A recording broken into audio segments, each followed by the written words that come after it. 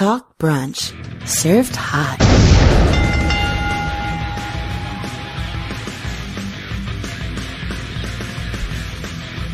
Late brunch live. Really late brunch. Sorry, had shit to do. Better some show than no show, huh? Rick Darry here, aka Captain Brunch, running the ship as always with co-host Destin Soul Glow Frazier. Happy discounted chocolate day. Is that what it is? Yeah, that's the day after Valentine's Day. All the cakes like half off. Really? Even the sugar-free? If they got the sugar-free, they probably didn't have a good Valentine's Day. Really. Yeah, that stuff's always expensive. Wait, the candy or the toilet bill? Both. They're suffering on both sides there. Can't be helped. But yeah, there's a lot. We're going into a pay-per-view weekend, so we have to prepare for that. We're coming out of a pay-per-view weekend. We're getting ready to go into another pay-per-view weekend. Isn't that amazing? I hate when they back-to-back us like that. Yeah. Which is pretty much always? Yeah, that's how I feel about the whole thing. We're pretty much essentially always backed into a pay-per-view corner. But there's other news to talk about besides that as far as WWE money goes. The wonderful bonuses that they're going to be giving everybody. No? And some interesting content and DLC and things like that. But anyway, thank you to all of you that are listening on iTunes, Stitcher, TuneIn, SoundCloud, iHeartRadio, Podcast Addict, all of those places, along with the video feed at twitch.tv/talkbrunch, facebook.com/gaming/talkbrunch, as well as talkbrunch.com and all the other popular podcatcher apps everywhere across the planet. It's sad that I've been doing it so long that there's no damn script, just telling you what I know. So how have you been in the past freaking 24 hours? I mean, it was gloomier than all hell today, but I mean, no complaints besides that. Yeah, right there with you. Casual, usual Monday. Yeah, wonderful Monday. Oh, I didn't turn on all of the feeds yet. Oh boy, are we going to get hit with the shitstorm? I mean, we were just here last night, so it couldn't have possibly built up that much. Let's be real. We say that. Yeah, I don't know. Sometimes it does it, sometimes it doesn't. So, I don't control it. I don't know. I literally don't know what trick. Sometimes it just gets backed up for no reason.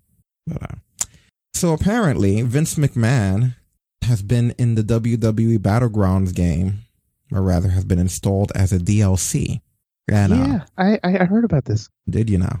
Did you? I think I saw like a screenshot of what his character looks like, but I didn't get a good look at it. Yeah, I saw a screenshot. These are going to be the DLC characters, I guess. So we're going to bring them up on the screen. I haven't seen any of this yet. So, I don't know. Hopefully, I mean, I'm not getting the game no matter what. I don't even know what the hell we're covering it for. I don't know what the thought process is with this game's DLC. Yeah, well, let's have a look.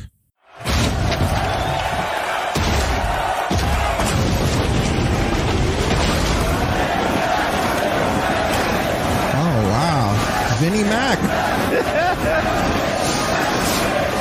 What the fuck? And he gets pyro.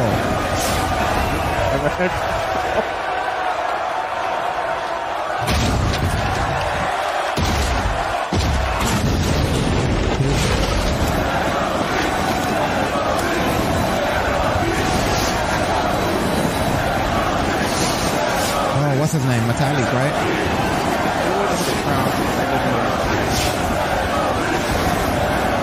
Turn it down a little. They're obnoxious as hell. Who else we got?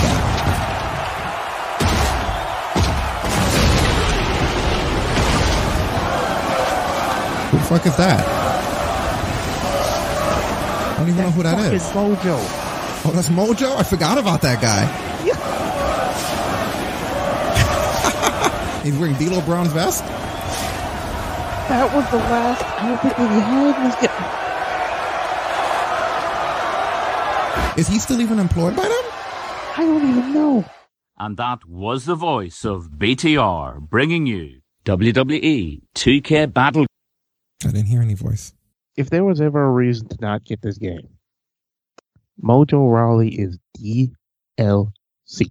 How's he DLC of all the people? Right. Like, gotta I'm get that telling you, mojo. I don't understand this game's logic with DLC. Like 90% of the DLC are people who have already just been in the fucking games. That should be the catchphrase for the DLC. Gotta get that mojo. I just thought of it on the fly, but can you imagine? Gotta get that mojo. Just to make it as bad as it is. I know, man. I'm right there with you. Like, it took a second for it to click. Like, wait a minute, that's fucking mojo. And you know what the bad part is? The only reason I recognize it was because of the fucking shitty face tattoo.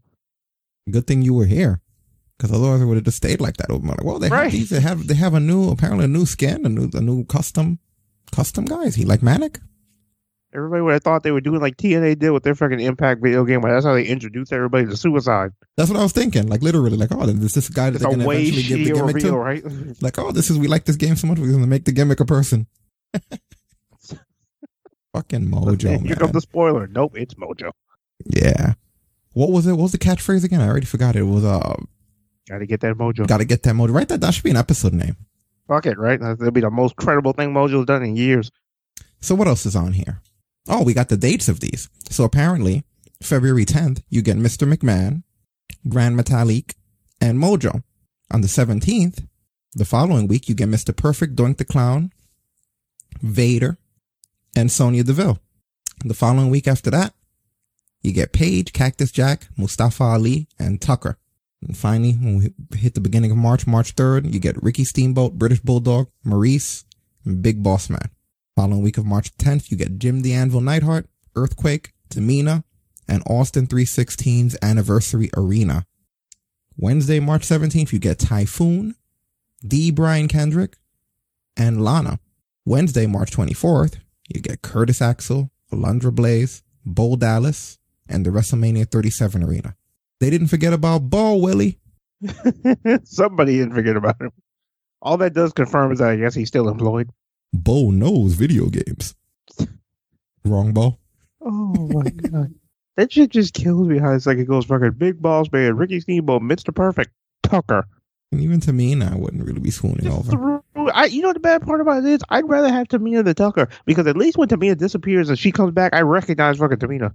Every time Tucker's shown up since the Heavy Opinionery broke up, I never recognize him till somebody says him. Yeah, they gave up on that dude. I've never seen a turn on a partner go nowhere.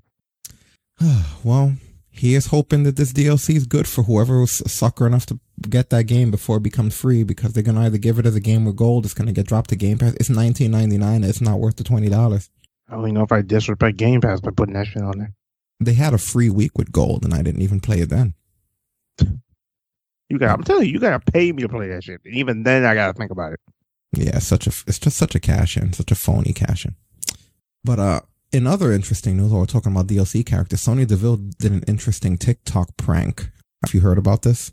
But I have not. Oh God. I thought this was an interesting way to troll people. It's basic, but it's funny. So she calls different people, and this is what she does. Watch. Hi, sis. Hey, I'm really busy. Can I call you back? Yeah, why did you call me?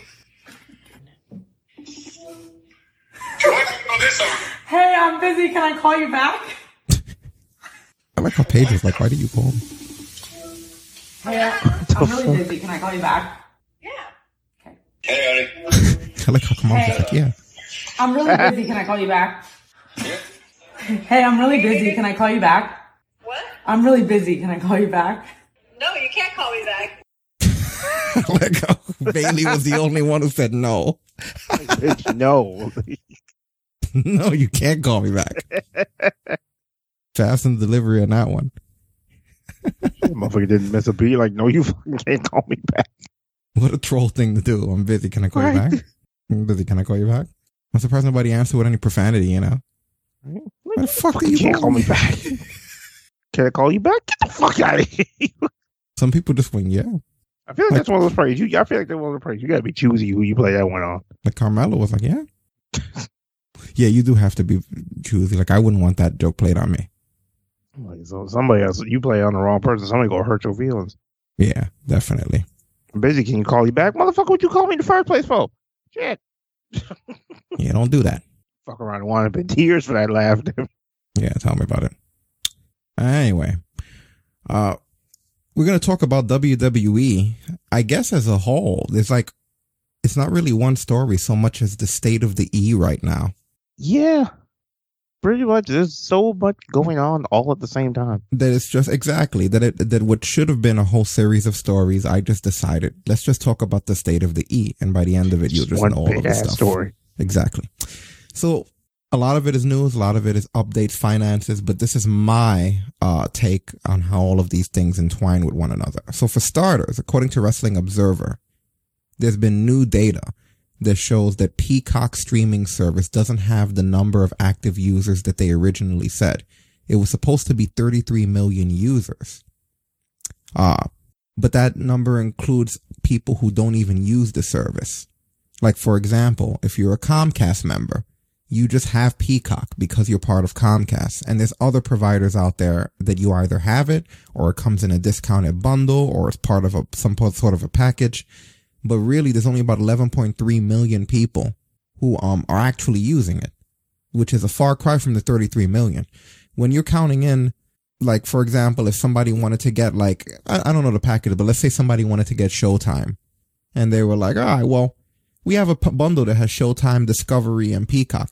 Those are the people that they were grouping in for that 33 million. But when they actually look at the number of active, that puts it at 11.3 million.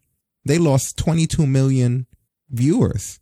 So the fun part about this is that according to NBC Universal CEO Jeff Shell, there's a chance Peacock might merge with Warner Media so that they could compete with other big streaming companies.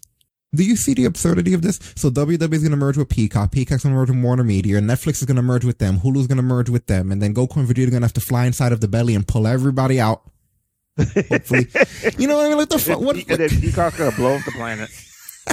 Exactly. You know, and Peacock's going to be in fight the land of fucking... They're going to be their most true form. Like, what is this? That all these different services are absorbing one another. You do not have enough content to stand alone as a service. You do not.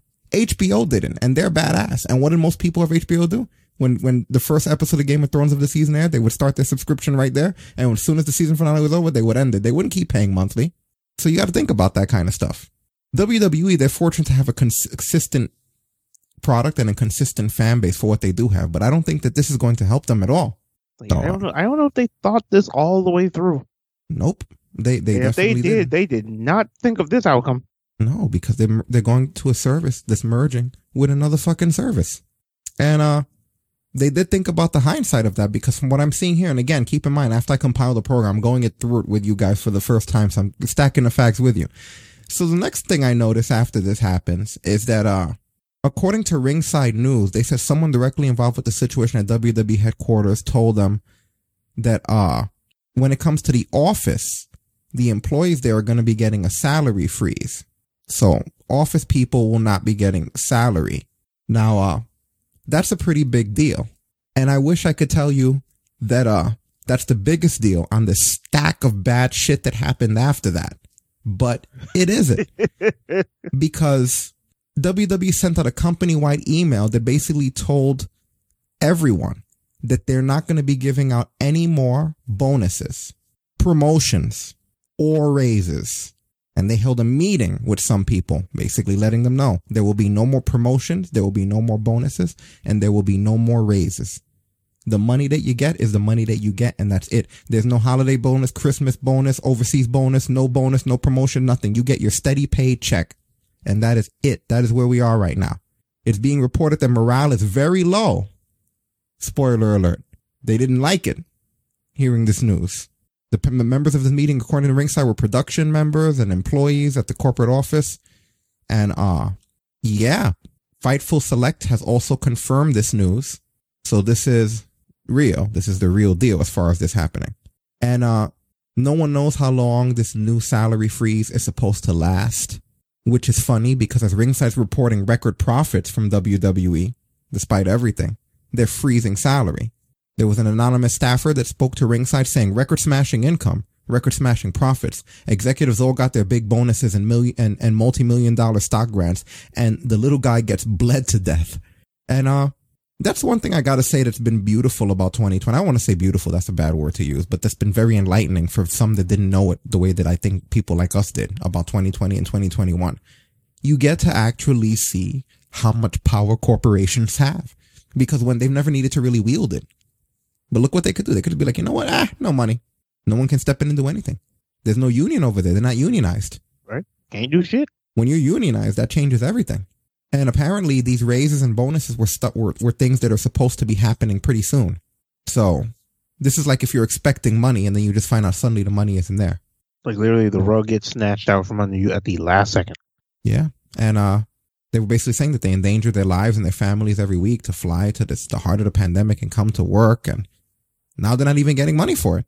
And apparently the bonuses that the staff was set to receive weren't really all that much in the first place. And that all the writers and producers combined don't get the bonus that like Kevin Dunn would get or that Brad Blum would get, but they'll still get theirs, right? Yeah, Dunn's still getting them crowd shot checks. The problem is, and it's funny because Jim Ross, I wish I would have caught it because I was listening to Jim Ross the other day and he talked about this. He said that he doesn't like the fact that in wrestling, the majority receive their salary, and he thinks that beside the salary, there should always be a bonus incentive there for people to work harder and something to try to strive for. And WWE literally, within the time of me hearing this, I didn't expect this to happen. They went in the complete opposite direction of what he just said. It's crazy how that happens with them sometimes, you know? And like it's nuts. Like at that point, like you're reaching for them, and it's like, what are you reaching for? Like, yeah. And man, the reports of when Bruce Pritchard went in there and told all of those people about this, I wish I could tell you that's the way it went. But if anybody has watched and been around wrestling as long as we have, you know damn well Bruce Pritchard did not go. He sent Senior Vice President of Creative Writing, Christine Lebrano. And that's another thing that couldn't happen with a union, which is actually one of the main functions of a union. If Bruce Pritchard would have told Christine Lebrano, tell the rest of the writing team, you're not getting any bonuses, Christine could have just basically said, that's not my function. That's not in my job description. Get somebody else to do it. And then if they tried to force her to do it, she could go to her union and say, look, I'm getting heat because I'm a writer and the vice president just told me to go tell the writing team about a salary cut, and I don't think it's my job. And then the union would have went around to Pritchard and said, you're not allowed to do that. Her job description upon being hired was a fucking writer. And that would have been the end of it. These are the things that make them not want to have a union. It's not just the money, and it's shit like that. You could literally tell a writer, what's to stop them from telling somebody in catering to do that shit? Just, hey, go tell everybody you're not getting money. It's shady. It's shady business, but it's done on it's walking a legal line. It's walking a legal line. So. Because, Pritchard has so much to do with his day. He can't go tell one message to fucking run. Yeah. And apparently, why I don't like this fucker. Yeah. And basically they said that this happened Thursday night on a writer's conference call. The producers were told Friday on a meeting with Mark Carano. Michael Cole had to tell the announce team, and reportedly it's been quoted as it didn't go great. So, yikes. Apparently somebody from the creative team said Bruce totally shit on the entire team because he was part of the decision, and he was not even the one after he helped make this decision. He didn't even be the one to deliver the message. And he basically assigned the task of telling this to someone who's been 1 month on the job. I did not know she had only been there for 1 month. So this guy's complaining that he's according to his quote, Bruce shit on the entire team. He was part of the decision and then wouldn't even tell us. And he assigned the task of telling the team to someone 1 month on the job who barely knows us. Wow. Holy shit. And people wonder why this company has the fucking rep it does and everything's suffering now. Because this information is just out there for people to know. I'll put it to you this way. This information, I'll definitely agree with you about this. This information is out there. And just in case so we don't get sued, because we damn sure can't afford to fight it, I'm going to say disclaimer, take it with a grain of salt. This is all alleged. Because quite frankly, some of it sounds so over the top that it wouldn't surprise me if some of this is corrected in a week. It almost sounds impossible. Like it's almost like Wolfram and Hart. If you ever watched Angel, that's the evil corporation from the show Angel. It's like Wolfram and Hart levels of shit. Where you expect there to be like a demon on the top of the top of the building that runs the shit. And I'm not talking about Bray. So, Apparently, it's also being reported that the producers are at odds with each other. And some people are saying, apparently someone reported that at least when it comes to Mark Carrano, he faced everyone, and they're going to give him that credit. Yeah, you know what? I think at this point, Mark Carrano's just desensitized to just having to go shit on people. Think about the amount of years. He did on Total Divas for so many seasons. Just like, fuck it, this is another day to life. He does it so often that he's on Total Divas, because think about it. Total Divas is like a small window into their lives, and the part where they're in Gorilla and backstage is even a smaller window. If you take all the time that they're backstage and in Gorilla and culminated across all the season, probably not even 20 minutes. But yet in that time, we've had to see him how many times shit on somebody back there, where they're either not going out or their match was canceled. So think about how much it doesn't happen. That's just the Divas. You know what I mean? There's still a fraction of the company. Think about how many times he's out there for the guys with bad news. He should be bad news Carrano. BNC. Because damn. Of course he stood out there. He's seen sad faces his entire life. He has no soul anymore. He sold it to the E. He sold that shit to the E long for Total Divas. You know what he is? He's the corporate version. If you ever play Final Fantasy 15, he's the corporate version of Arden. Remember the guy Arden? He kept doing it. He kept purging them so much, so many employees, that he's become like a dark fucking shell of himself. You're gonna start seeing Carrano teleporting around. Oh my god, that fucking final boss fight is gonna be nuts. Oh shit! Like, he's had to send so many people to the well, man. Fuck. Wait, so if that's the case, if fucking Carrano was Arden, that must make Bruce Pritchard the adamantoise? Yeah, probably, because he never goes. Yes, that was a fat joke, people. Yeah. Wow. I thought it was he never goes away joke. Oh, that too. It works both ways, right? Fucking you fight him, it takes 3 real life hours. Yeah, so let's keep seeing what else is going on here. Right? Let's just dig deeper. So according to Dave Meltzer, he said there was definitely a lot of unhappiness this week. Good observation. No Dave. shit. That's why we depend on him to run shit around. And a lot of the producers, it's because the profits are not as high as Wall Street was expecting, and the stock has fallen, and they're trying to rebuild the stock price. The stock price is a really big deal. So that's the reason. Back in the day, and I'm not saying that this doesn't happen. Maybe if it does, we'll never know. But we've heard shoots since then from a lot of the older guys. Back in the day, it wasn't unheard of. Again, I'm just saying, take it with a grain of salt. Allegedly, I'm not pointing fingers. But it wouldn't be unheard of if you did a good job for them to just give you like an envelope in Gorilla.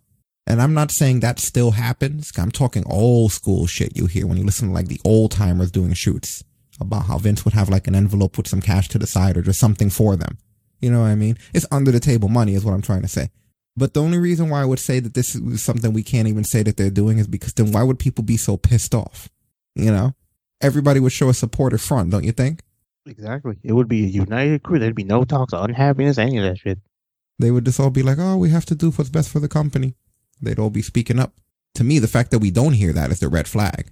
You know? Yeah, like think about like when's the last time we heard that in the WWE locker rooms it was just happiness and peace and kindness. We always hear it's dismay, chaos, everything's on fire, the pigeons got loose, every fucking thing. Like fucking the ground started cracking. Like it was fucking... You do. There's no question about that. So yeah, I don't know, man. I think that they that whole thing about the stock prices, maybe they're gonna do something for the talent. I don't know. They're gonna have to figure something out there. But from what we're hearing is that even though, and this came up, keep in mind all of this information is coming in. I actually put the program in order of information that leaks, because it leaks like a dripping faucet all week. So after this, Ringside then learned that Mark Carrano's handling of the news to the producers was considered quote unquote very poor. And the producers had no unity. The workflow fell apart because of their anger, since there's no one there for them to take it all out on. So yeah. Who is Christine Lebrano? That's not the girl who was doing it for the Mandy Rose storyline. Wouldn't that be precious if it was? Right. I don't know if that was the girl. I have to look it up now, because that would just add so much flavor to this. Oh my god! It can't, right? because she's only been there a month. Yeah. That Mandy Otis shit has been happening for a really long time. The Mandy Rose girl has been there longer. I'm still looking it up just in case. And I feel like they would have known her. Like they mentioned the fact that it's like this is a girl who barely knows anybody. Wouldn't it be some shit? Oh my god! I don't see her listed as that.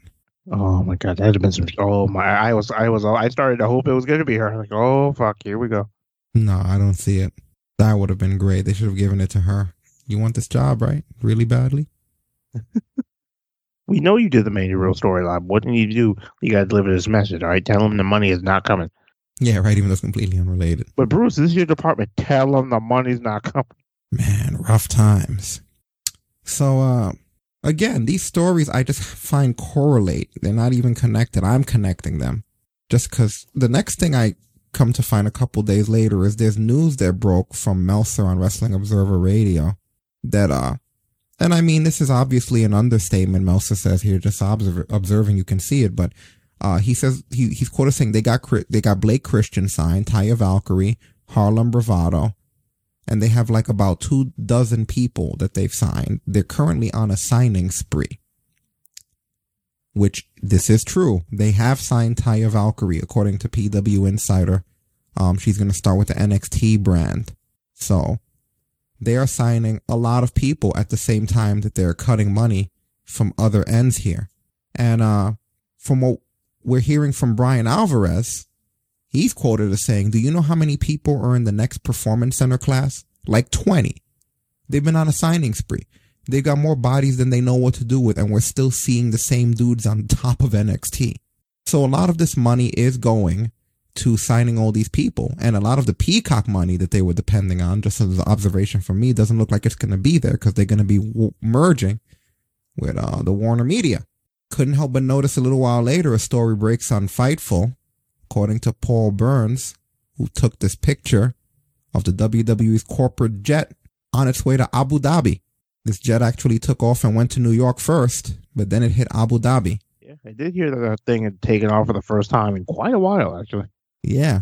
And as Ringside points out, there had to be something pretty important going on that they couldn't be settled over Skype or Zoom. Right, they had to do this shit in person.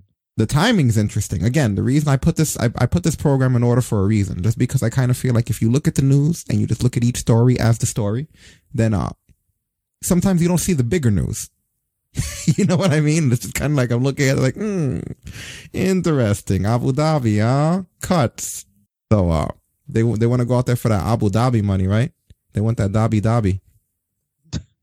I can't. That Dhabi. Sounds like a foreign strand of weed, man. You don't got that Dhabi for the low. Oh, that's what it is, you know? Oh, and as far as why they took that trip to New York, because there was a trip to New York, well, for anybody that's from New York, you now know that according to New York Post, New York is going to allow indoor arenas to reopen starting February 23rd, but they're only allowed to fill up at 10% capacity. So if you're a venue with about 10,000 people, you're going to have to be able to do 10% of that. So Brooklyn Barclays Center is going to be opening for the Nets against the Kings on that day. The people attending have to bring a negative COVID test that's from 72 hours before their event. They have to have masks, and they're going to be spaced out. And this includes Madison Square Garden, Nassau Coliseum, obviously Barclays Center we mentioned. There's no pro wrestling events announced yet, but that definitely could be incentive for WWE to get that plane to New York, you know, because they definitely need house money. Amen to that. And while we're talking about the Couve for a little bit, just wanted to do a follow-up on a story here that I looked into from last week in regards to The Rock. The Rock spoke to a cigar aficionado, and he was quoted as saying, when they asked him about the contagious nature of the Couve, he said, in a 24-hour period, it had spread so quickly to our nanny's teenage kids, her husband, myself, my 2-year-old daughter. We were the last one standing until the very end, but of course we both tested positive. We were on the fortunate end for something that has been so traumatic to the world. We got through it.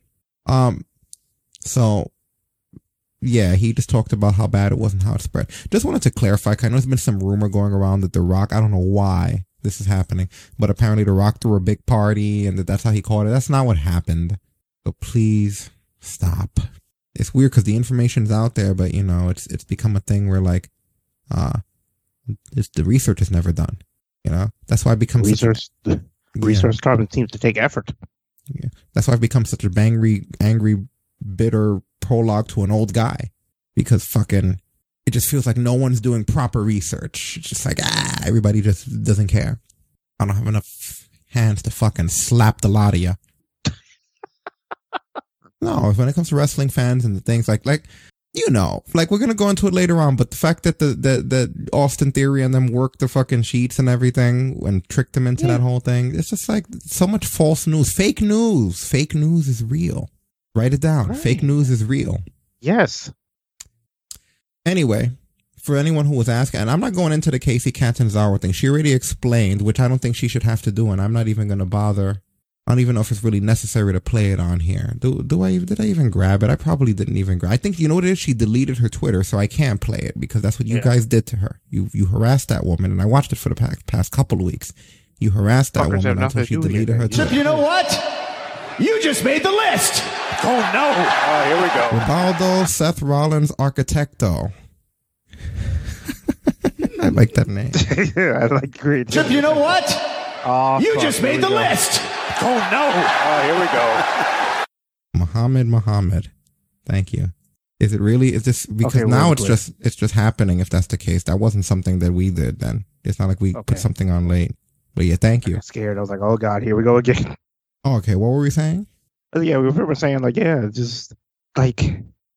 just harass the poor girl straight off of social media. Yeah, and the whole reason why they were harassing her is because apparently there were pictures of her where they were talking about the fact that Steve Cutler got fired because he went to a New Year's party, is the rumor. When they asked Triple H about it, he said he doesn't know. He wasn't involved in that, but that they take the COVID protocols very seriously.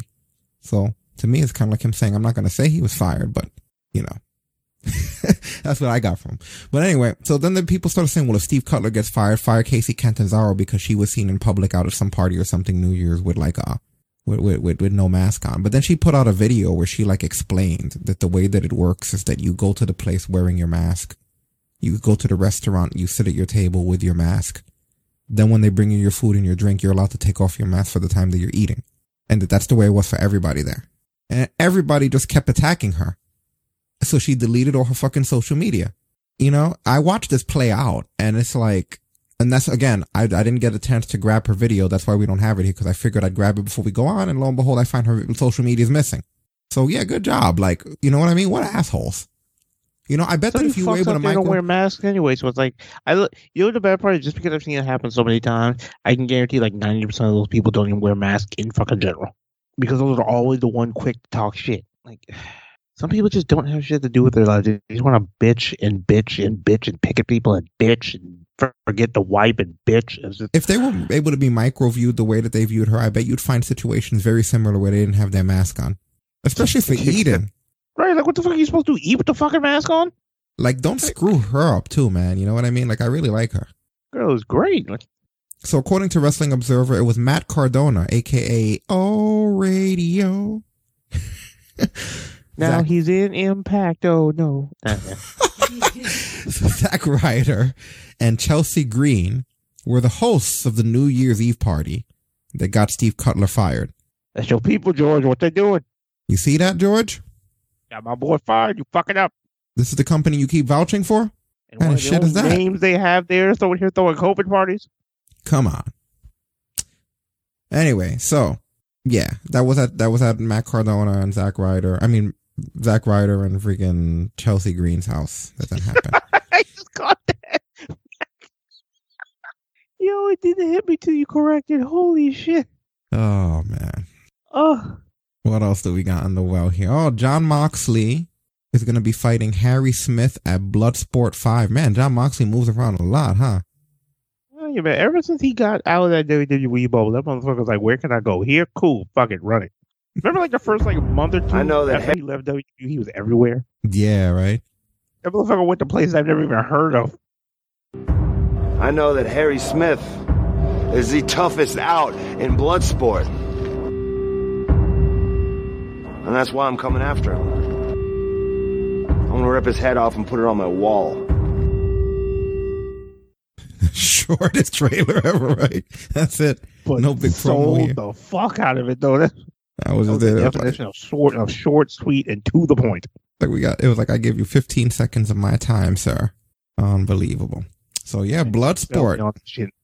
That man said, sell me on this shit in 15 seconds. John said, hold my beer. February 20th. A few days from now. Only 4 days away? Mm-hmm. Okay, who is this guy? Is Bow Wow. This Bow Wow guy is training with Rikishi? Oh, I heard about this fucking. So Bow Wow is a rapper from way, way back then. Like I remember this. Well, I remember when this guy showed up and he was rapping like as a kid. Like he's been around forever, and for some reason now he wants to play in this world. So a kid rapper that grew up to train with Rikishi? What a weird fucking backstory. Right. If you ever heard of the movie Like Mike, he was the star. No, I don't recall it. It was a kid who got like the magic basketball shoes and he was just fucking. Oh, I do remember the trailers to that movie. Yeah, that's him. That's him all fucking grown up. He tweeted out, I have officially decided to train with my boy Rikishi at his gym in California to get ready for WWE. Locked in. You have fun with that shit. Yeah? Is he physical at all? Like, is he known for any physicality? Like that Paul guy? Not that I've seen. Outside of movies and shit, I haven't seen that motherfucker do anything physical. Exactly, Stasis. Exactly. That is not good. Oh, this is going to be fun. Oh, my God. What a weird thing, right? He can fight Bad Bunny. It could be, you know what? Hey, you know what I want now? Ready for Bad Bunny, all right? We going to get into it when we talk about Raw. Bad Bunny now come up. You know what they need to do? They need to wait for the crowds to come back. Because I want that moment. You know that moment they always give when it's like an old person meets a young person in the ring? Like I want them both nose to nose, but like one looks left and then the other one looks right to try to pop the crowd. Don't you Rock and Hogan there, motherfucker. Yeah, that's exactly it. You see, you knew it. And I want to Rock and Hogan them face to face. One looks left to pop the left crowd. One looks right to pop the right crowd. Let's see who's more over, Bow Wow or a Bad Bunny. Oh, how ironic. And it's a bunny versus a fucking rabbit. Or a rabbit versus a fucking dog. Oh my fucking God. Do we have any other animal rappers? I think that's it. That's a question you never think you're going to ask. Do we have any other animal rappers? That world might be interesting. You know, maybe we need to start another podcast for rap and only cover the animal ones. It'll be like, what was that game? Was it Primal? It wasn't Primal Rage, was it? What was that game where you could turn into like the animals where you were fighting? Not Primal Rage. That was with the shitty dinosaurs. There was one where you like, no, there was one where you turned into like fucking animals mid fight. It might have been Primal Rage. Was it Bloody Raw? Was it Bloody Raw? Might have been. Look up Bloody Raw. Literally, it plays like Tekken and DOA, but in mid fight you transform into an animal. Like you'd be like a two-legged version of whatever. Like some of them would be like a werewolf or a fucking rabbit. I remember one of them was that. That's what we need. We need them to do a bunny and a wolf gimmick on these guys. Oh boy. Anyway, I have nothing else for that story. I don't know enough about the guy. It's just there. All I'll say is that I guarantee right now that motherfucker better hope he can find fucking magical wrestling boots like he did in Like Mike, because if he's not, holy shit. Yeah. Well, in other news, we have Maria Kanellis. She's always fighting people on social media, and it's always entertaining, but I just don't always report on it. But in this particular instance, basically, let's see what happened here. Apparently, a fan told him something about who carries the testicles in this relationship, and then another fan said she clearly carries them in her purse. He's a little bitch. And then she replies and she's like, she's like, haha, do you have any idea how ridiculous you sound? Fake bravado. My husband has carried our family on his back for years. I may have the voice, but he has the strength. Get out of here with that quote unquote back in my day nonsense. Real quote unquote men have the hot chick. Men like you talk about it. I like that word, man. Winner, Maria. Maria wins. Fatality. Yo, like you don't say shit back. At that point, just delete your fucking Twitter. Argument's over. It's a wrap. And I noticed that the only people who question like the relationships of wrestlers are the single guys out there. I hate to say it, but wrestling marks, the ones that mess with the girls, they look so hungry. They look so thirsty. Like it's so sad. I ain't seen a woman in 40 years. Yeah, like leave that alone, you know? And she's right about that, you know? And then it's funny because he replies and he's like, sorry I didn't reply. I was busy shaving like a real man. Then I chopped down firewood like a real man. Then I tweeted manly things at someone I didn't know. Just like the real men did back in my day. High five, dude. A manly high five, that is. He's a man. They brought the shit out of him. I like that. No, those are the wrestling fans you got to be careful on. The horny ones. Those are the problems. And when they get a little bit too horny on you, they lose their damn minds. Motherfuckers ain't got no common sense. Just rub one out and just fucking come back to reality. Mm-hmm. So Natalia recently released a video. It's a video promo. It's not by WWE. I always find it interesting lately when people just go on their social media and they release their own video promos. That's really all I know about this. So let's see. Maybe it's WrestleMania season. Maybe it's just time in general. But I'm done walking around with a pretend smile on my face. This isn't something that I've thought about or something that I've planned. Oh, it is WWE. Look at the logo. Disrespect that I get is something that I feel. And I've watched all of these careers launch off my shores, and I've waved them all goodbye and wished them all well. All the while I've choked in silence, watching everyone else get ahead. Well, I'm done. People always ask, what's the difference between those who make it and those who don't? Well, I've finally figured out that those who make it do so by having the ability to cut throats and sleep well after it. And I haven't slept well in years, but I will now. Because I'm telling the world and the women in my locker room that I'm coming for all of you. And I'm coming with years of disrespect, anger, and unlimited knowledge of how to hurt you all. Consider yourself warned. That was scary. Yeah. She could hurt people, man. Don't shit on that. Don't you fuck with that girl. That bitch from the dungeon. Don't do that. Yeah, that might be where this was. For you know. She'll Timothy Thatcher you. She'll shoot Timothy Thatcher you. That would be a nice change of pace for a gimmick. Because, I mean, the girl's been in the dungeon before. Nobody's going to go in there. Who the fuck are you going to send in there? You'd have to send those girls that they have in NXT, like the one that they had this on Dynamite. For Thunder Rosa, I think. Gotta send those jobber girls out there that don't know what's going on. Them bitches, some of them are fun. You know they really... See, what happens is if they come back alive, you push them. Everybody in WWE's been smartened up to the business. There's like you're gonna go into the dungeon in Canada with nobody's going to the dungeon with Natty. Like, no, fuck that, motherfucker. We've heard the stories. We know what happens in there. Yeah, they got to be really careful. You know, you don't want none of that. You want to be about that life. I would like to see like Natty was kind of like that dungeon viciousness to it. I like that because the stories I tell you, like, there's a special kind of violence that happens in that fucking place. You go in there, you don't come out the same person. Hearts never get over in the WWE, huh? They really don't. And they should. Like, we've been saying for years, that girl should have had so much more given to her than she's had. Yeah, really. And no, they don't do anything. I mean, this is from WWE, though, so I mean, it's either they're trying to give some attention or I don't know. Who knows? And I'll send that out to social media for you guys, for anyone who's watching on demand. You guys are going to have to start coming in here when you want to watch all this stuff. I'm not going to always post all this shit. Brandy Rhodes went from Brander. I'm going in. I'm going in. Brandy. I'm going in. Isn't that how the song goes on that? What's that shit called she does where she drinks booze with people? A shot. What is this? A shot of brandy. You say. It took me a second to get it together in my head because I couldn't get the fucking song. I remember when I first put, it's funny because the first time I ever launched that, I had it on my big screen loud, but it's when you ever do those things where it's like in silence when you launch something, you don't know it's going to be loud. And I just remember that thing came scared the fuck out of you, right? It didn't just scare me so much as me go, what the fuck is that? Like, just wait to I'm going in, brandy. I've done that when, like, I'm waiting for you to call me before the show's going, and like I'm just playing shit on my phone, and then I didn't realize how high my fucking volume was. Especially this new fucking one I got. Holy shit, this bitch is loud. Oh man! I always want to react like fucking Tony Storm when Rhea Ripley scared her on that one NXT. So, for me, this story isn't so much a commentary as it is just I guess an inquiry. I want you guys to do the math for me and find out because I haven't looked around. Maybe I'll do it over this next week. I didn't get a chance. But basically, Brandy Rhodes recently said, quote, men claiming AEW heels is $50 a month to discourage others. And then she basically says, it's $50 a year and loved by its nearly 500 current members. It's an amazing community full of great people, and it continues to grow because it is what it promises to be. And then somebody from the fans asked, why are they charging at all? And then she said, it's not free to run an online community. There are hefty monthly fees to run it, moderate it, and host it. And she said, all questions that were answered in the beginning, fan clubs have yearly fees for this reason. All of them. So I guess my question would be, how much does it cost to run? Because her argument is that it's not free to run an online community. I agree. This is definitely true. There are hefty monthly fees to run it.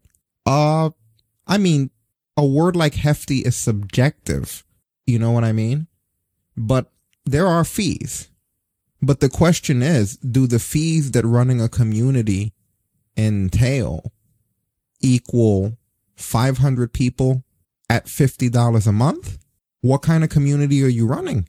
Do you find that, like, what's your opinion of the numbers? I'm just asking about the numbers, not whether or not you like the community. We'll get to that. But what's your opinion on the number count of the whole? It costs money for a community.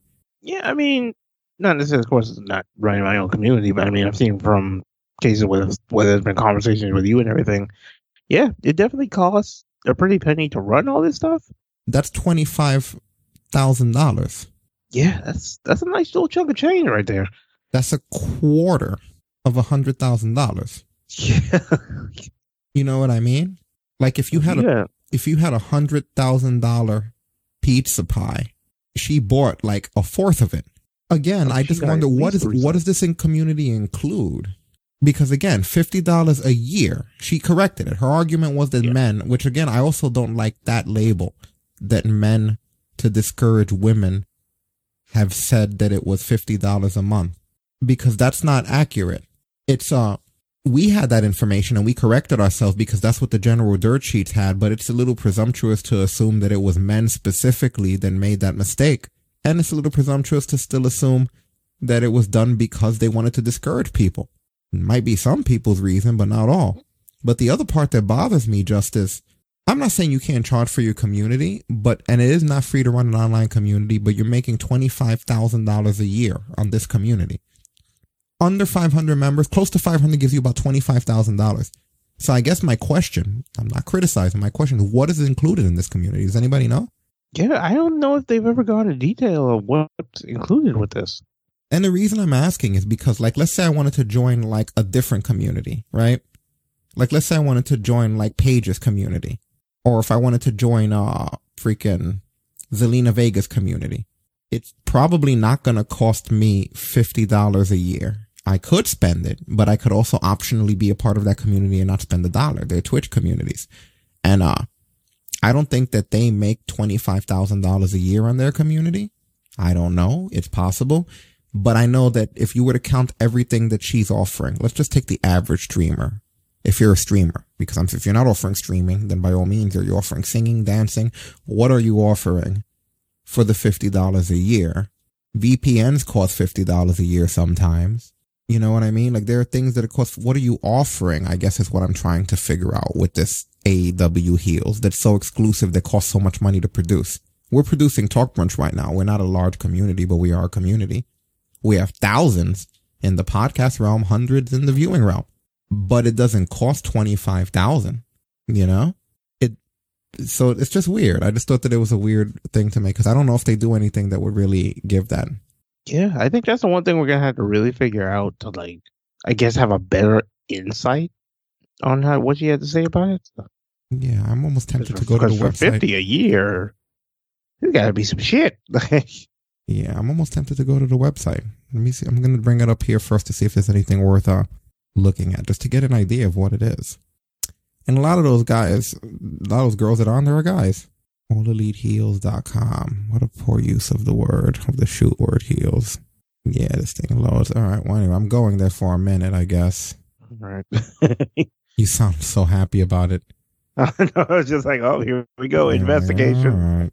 Guess we have to go. AEW Heels is a new community. Oh, didn't mean to scroll past that. Led by Brandy Rhodes to celebrate fans around the world, making the best time ever for female wrestling. Okay. But what do you get? These are articles and shit. It looks like the WWE.com. The events, yeah. Posts. Okay. I think you would literally have to hit that join community button up there. Where is it? A little bit further down. It's like right under all the words. Yeah, because I want to see what they're selling us. I'm not criticizing. I'm just curious because I'm just curious. Curiosity. Annual membership includes access to the AEW Heel events, virtual meet and greets, special promotions, themed parties. The secure space also enables AEW Heel members to connect, learn, and thrive together through shared passion for women's wrestling. What are your thoughts?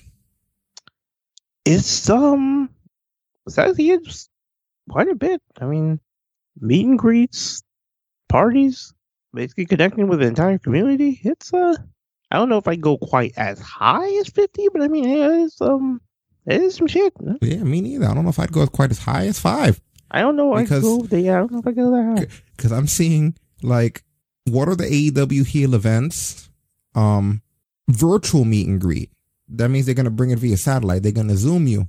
But then again, I would figure with when things get more back to normal, I figure it would kind of switch over to regular meet and greets. Yeah, I doubt it. I don't think that there would be some sort of inclusive thing. And plus, you'd have to travel out there for that. This sounds, I mean, I hate to say it, but in my opinion, this sounds a little shady to me.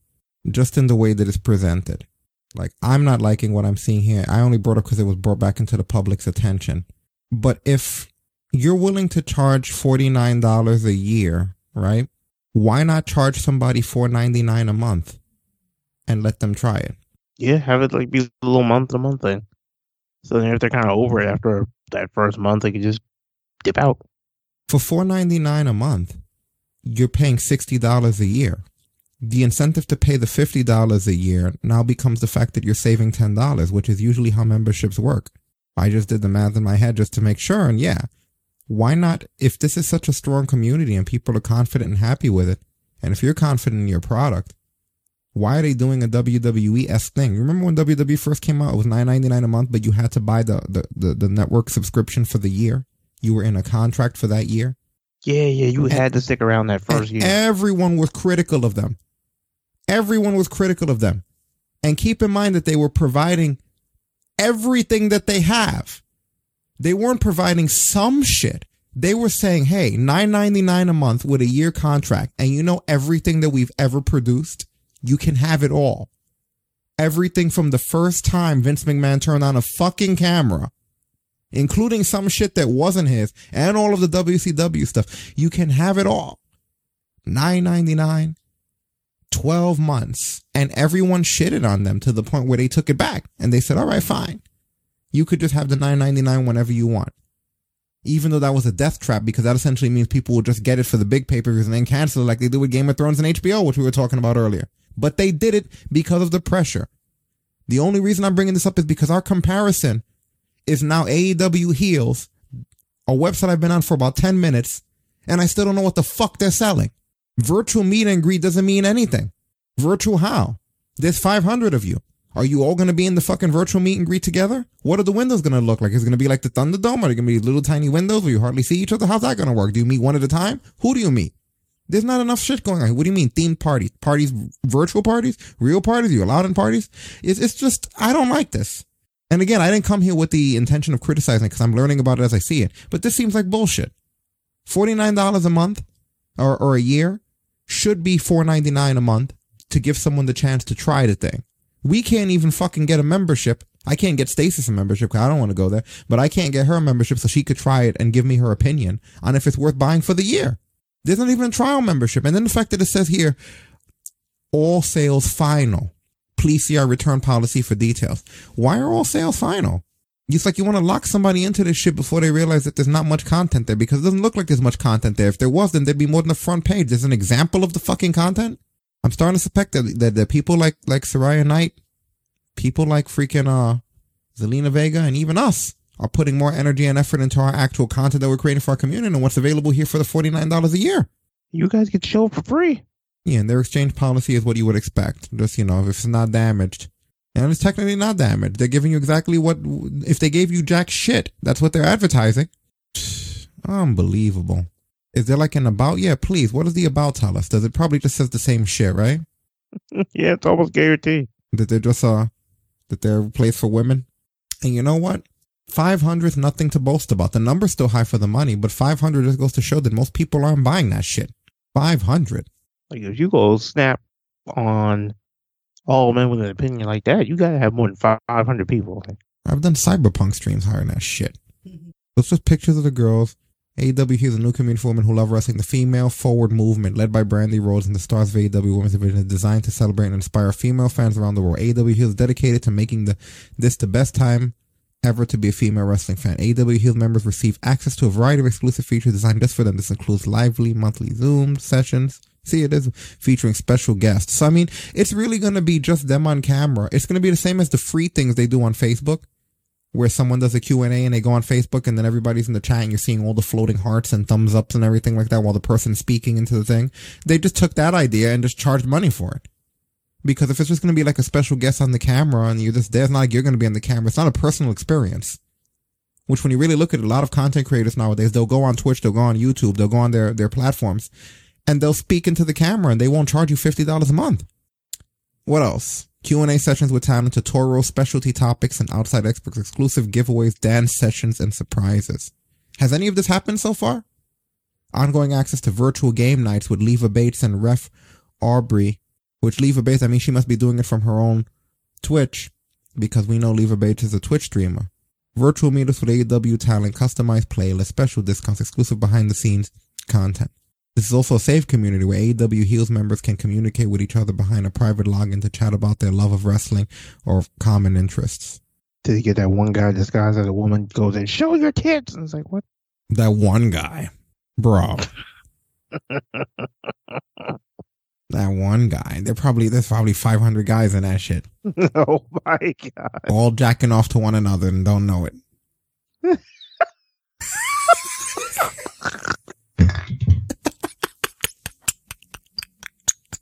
Yeah. Oh, worst catfish ever. Oh my God. They made a catfish vortex. Holy shit.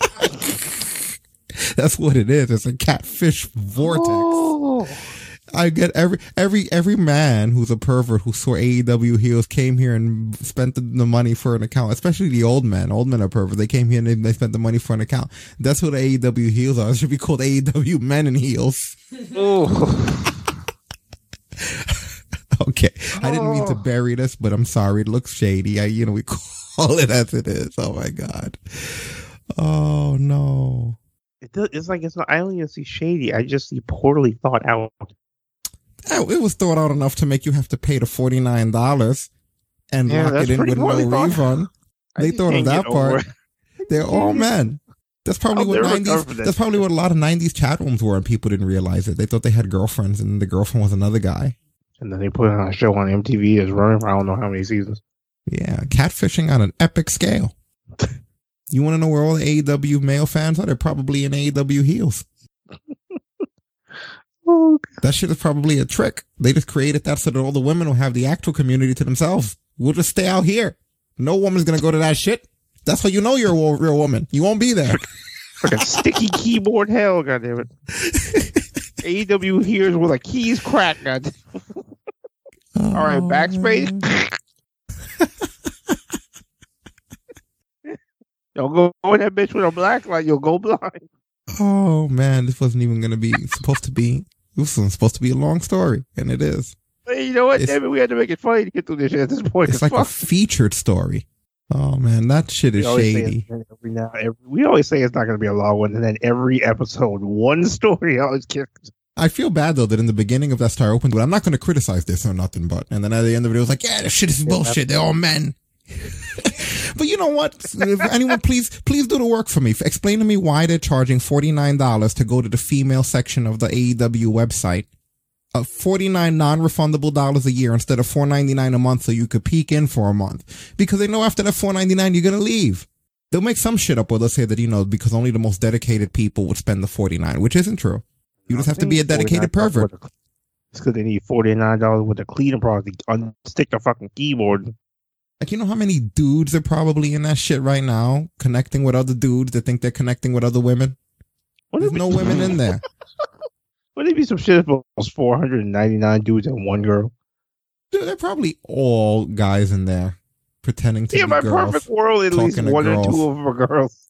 And then since you're having these Zoom conferences where the only person who's on the screen is the special guest, you'll never know. If it was personalized, you'd have to come on the camera instead of come on the camera. Oh. I was really just about to make a joke. Your fucking brain's gonna sit there. It's gonna be like fucking chat roulette. The old days of chat roulette. Yeah, I could see them right now singing that shit right when they're clicking in, putting in their PayPal information. I'm going in. I'm going in. I'm going in. Bradley.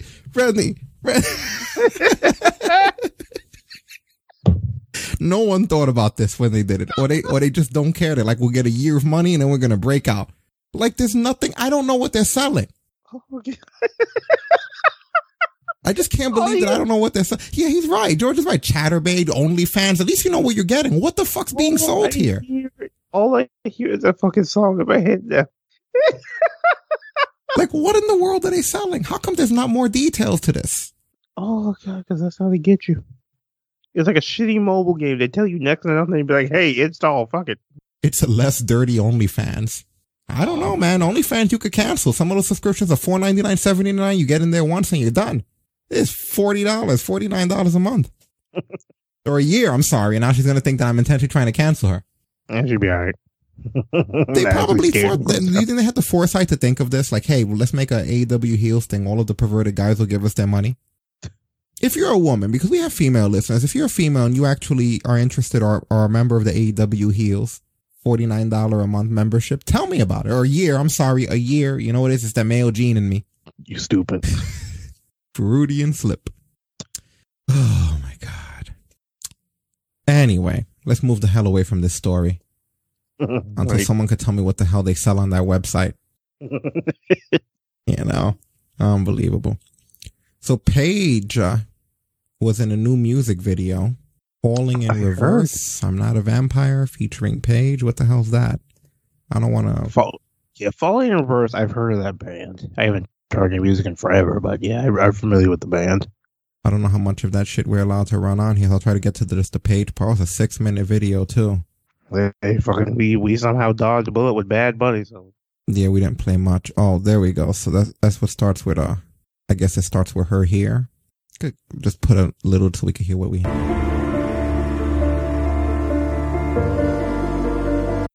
Okay, we got the idea there. Oh, it's one of those kind of things, huh? Nothing. Yeah, and Ashley is correct. Paige's boyfriend is the lead singer of this band. Oh, right, that guy. Yeah. So he was around when that crazy guy came in the house and said that Symbols led him there. Remember that shit? These fucking fucking psycho versions. Well, if the house looks like this, I'd believe it. You know, that would be my if I was the defense attorney, that would be my whole thing. It's like, you mean to tell me Symbols deleting it? Tell that to Ali Card over there. Hit a little more than music before we fade. Okay, we get the point. I'm satisfied. Are you satisfied? Satisfied? I'm satisfied. We satisfied. I'll probably go back and watch the video at some point. So yeah, I'm satisfied. Here's the link for those of you that want to watch it. Again, it's late. We got on here extra late. We got wrestling shit to discuss. And, you know, all that shit. It's a 6-minute video. Kiera Hogan. Ooh. 2 weeks in a row. Damn. She's either getting over or getting annoying. You guess which one it is. She wrestled in Impact. We know which one it is. Do we?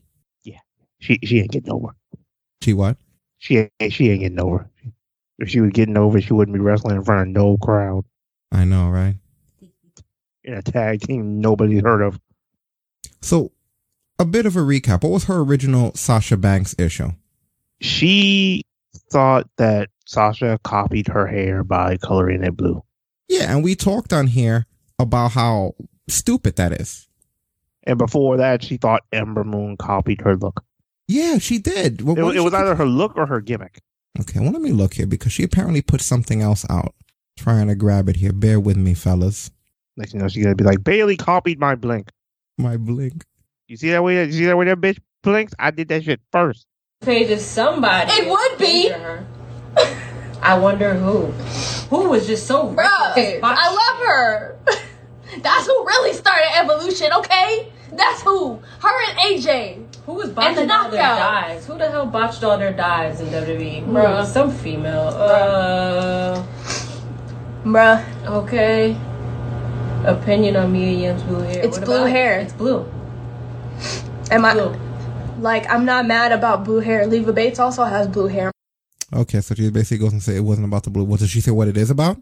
The last thing I remember her saying was blue hair. So. He's like Muppet Gonzo, and I got blue hair. Don't fucking back up, motherfucker. Like, what is that? What are you talking about? Talking about who botched all their dives. Who actually got to see their fucking dives. You can't be an Impact in 2021 trying to talk shit. People who like Impact would object to that. Motherfucker, your company gave Tommy Dreamer a world title shot in 2021. I don't want to hear it. Yeah, right. Screw that. You better step your game up. So in a new turn of events, WWE is going to be handing out violations for social media posts. Yeah, gotta be careful now. Yeah, if you say the wrong thing on there, they'll just give you a violation.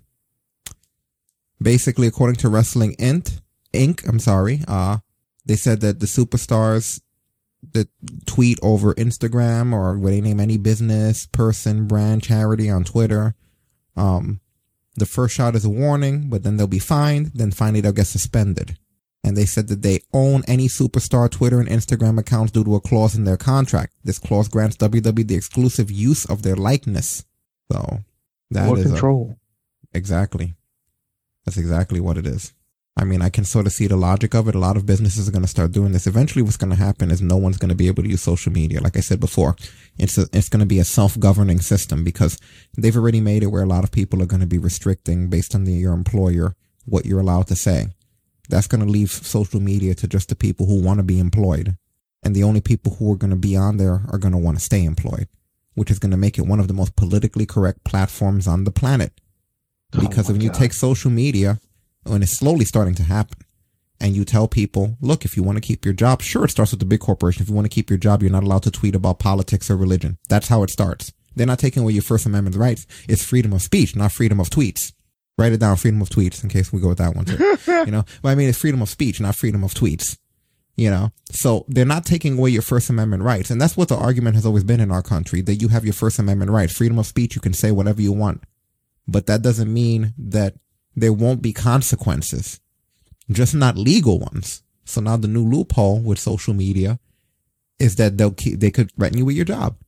So a lot of social media, WWE included, are now doing this practice where they're saying, look, if you work for us, you're not allowed to tweet about these things. But again, my point being, what stops that from happening, which is what's in the eventuality of it is going to be. It's going to be like a standard thing written into any job application and contract. So you will no longer, based on your employer, be able to say what you want. So then you have the people who are left tweeting, you know what I mean? And it's like, they're not going to want to do it if they're going to be looking for a job, you know what I mean? So everybody's pretty much screwed now. Yeah, at this point, it's just going to go down the ladder one at a time. It's going to become one of the most PC platforms. That's the reason why we did TalkBrunch for all those years, because we didn't want a platform governed by that kind of shit, worrying about how many people are going to try to cancel you or anything, but that's what it's basically becoming. They could make another account with their real names, but they hold you liable. It doesn't matter. You know what I mean? And I believe you're not even allowed. I'm not sure if on social media, like how it works. Every platform is different, but on some you're not even allowed. And if they find them too, they'll kill the other one. Or if they find out that it's you, it's not even about whether or not it's on their account. That's the whole point.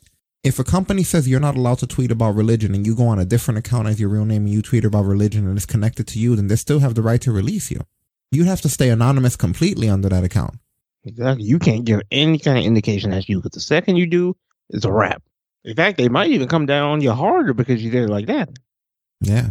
Like they might skip punishment 1 and 2 and send you straight to 3. This is true.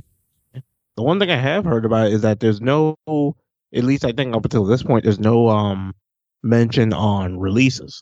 So it's like if you go past strike 3, like there hasn't been like a word on if you get released after that. Man, look how many people have been released with no strikes recently. Yeah, exactly. Strikes don't mean shit. I feel like it would just be a matter of time where it'd just be like, oh yeah, you get released too. Like, that's one of those ones where I feel like you almost don't. Oh, it's a given. Suspension it's just a given. You know what I mean? Like at the end of the day, it's just an automatic given. So, what do you think though? Do you feel that this is something that's good as far as it catching on to other places and? Yeah, I mean, I've never been a fan of the whole, like, hey, you're going to control everything literally every single thing that somebody posts. But it's definitely, like you said, it starts with the big places, but eventually that stuff kind of works its way down. I think it's one of those things, it's not even a matter of if, it's literally just a matter of when. And when it happens, you can either adjust to it or find some kind of, I guess, a way to do something different. Like, yeah, because that's people that are toxic as fucking vocal on social media, so it'll definitely funnel them, Yeah. Like, see, those people, they need that freaking check back into place. But then there's people where like myself, for example, you're talking about just casual life. It's just like it's not really going to affect those people that bad. But the people who are sitting up there tweeting about bullshit they have no actual idea about just to try to fit in another community, those people are screwed. Yeah. See, for me, it's a double-edged sword because, you know, because on one hand, it definitely keeps people like Joe in his parents' basement. But then on the other hand, it's the direct control of the flow of information, which I don't like. It is in a way censoring your First Amendment rights. Yeah. So, you know, let me see if there's any news before we move on to the weeklies here. I mean, nothing that can't wait until next week. What we're hearing, according to CBS Sports, they're basically saying the first game at Tropicana Field is April 9th with the New York Yankees. So that's going to be against the Devil Rays because that's their home, which is where the Thunderdome is right now. So that basically means that they're going to be stuck, I guess, dealing with the Thunderdome for a bit, and then they're going to have to also find another place to put it. I guess maybe back to the Amway Center because they're going to start needing it for the baseball. So that's a bit of a story there. Yeah. Maybe it might come out to where something that they have to rotate locations depending on what's going on. Like, okay, it's Amway this week. Okay, so we got to go back to Tropicana. Oh, going back to Amway. And just for amusement's sake, I mean, Matt Riddle photoshopped himself onto Shawn Michaels doing the naked pose with the championship. That shit killed me. Freaking Riddle. The future looks bright for the United States Championship, and I couldn't be happier, bro. Hashtag Stallion, hashtag HBK, hashtag WWE Raw, hashtag Elimination Chamber, hashtag Future Champ. Fucking guy. At this point, they just realize, like, fucking, he's harmless. Let him have fun. I guess. You know. Like, the worst he's going to do at this point is troll Goldberg and Brock. So. Yeah, no, you have a point there. It's funny how he's given so much freedom, though. Yeah, they just kind of let him go. But then again, I guess it's just because he's doing it all in good fun. Yeah. And he's always seemed like a very good spirit in the back. So it's like, yeah, he's grown on me. You know, he's a cool guy, and his offense is really convincing. You know. Oh yeah. Like a lot of his offense is like highly, highly convincing. Like when you look at him, like we've never had a problem with that. Yeah, and it's always great when you see him go from just a calm, cool, happy demeanor to this fucking murderer. It's like a Jekyll and Mr. Hyde thing. Like one moment he's smiling, the next moment he's kicking people's faces off. Yeah, like I like how he was joking on Keith Lee, and then until Keith Lee told him that he could beat him, and he was like, "Oh, really?" Like last week. Yeah. Like, I was like, "Oh, really, bro? Well, good luck." I know Keith Lee did beat him. Yeah, I'm looking through now. Don't forget, guys, we also have the freaking Elimination Chamber voting poll. If you're listening on demand, go to talkbrunch.com, top of the page. You will have the voting poll there. Definitely helps us when you go there, get your votes in for. There's only 4 matches that we're going to be going over tonight. Yeah, but if anything's added, especially coming up to Friday, we'll always update y'all to check that thing regularly throughout the week. Yeah, for sure. It's weird. It's like bump to bump pay-per-views all the damn time now, you know? Yeah, they crack those pay-per-views out like quite a bit. Like it's just it's not like we see with other places where they have like a pay-per-view, then like 2 months will go by and there's another one. Like we see pay-per-views sometimes 2, sometimes even 3 times the same month. Yeah. We really do. Holy shit. All right. Well, that being said, let's get into the weeklies a little bit, shall we? Yeah, and luckily since we had NXT TakeOver this past weekend, which thank everybody for coming out for that post show. That was fun. We already got one of them out of the way. Yeah, we're still going to talk about NXT, but just not. We've covered most of the weekly. Just a little bit of an update of the aftermath of what's going on. I wanted to talk again on this show, so I know more people listen to the Monday stuff than anything else. The trolling that happened, where The Way, Gargano and The Way and WWE, they worked the dirt sheets because on that Wednesday episode of NXT, they announced early in that afternoon that Austin Theory was going to be facing Kushida. And that the reason for this, and that the reason for this was going to be because of the fact that Gargano's injured.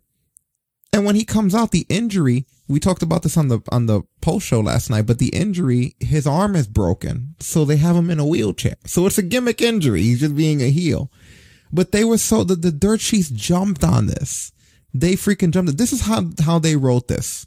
These are the stories they put out. Johnny Gargano was set to take on Kushida at NXT TakeOver Vengeance Day, but the North American title match is not happening now. Austin Theory broke the news late last night, and WWE has confirmed that Gargano is injured.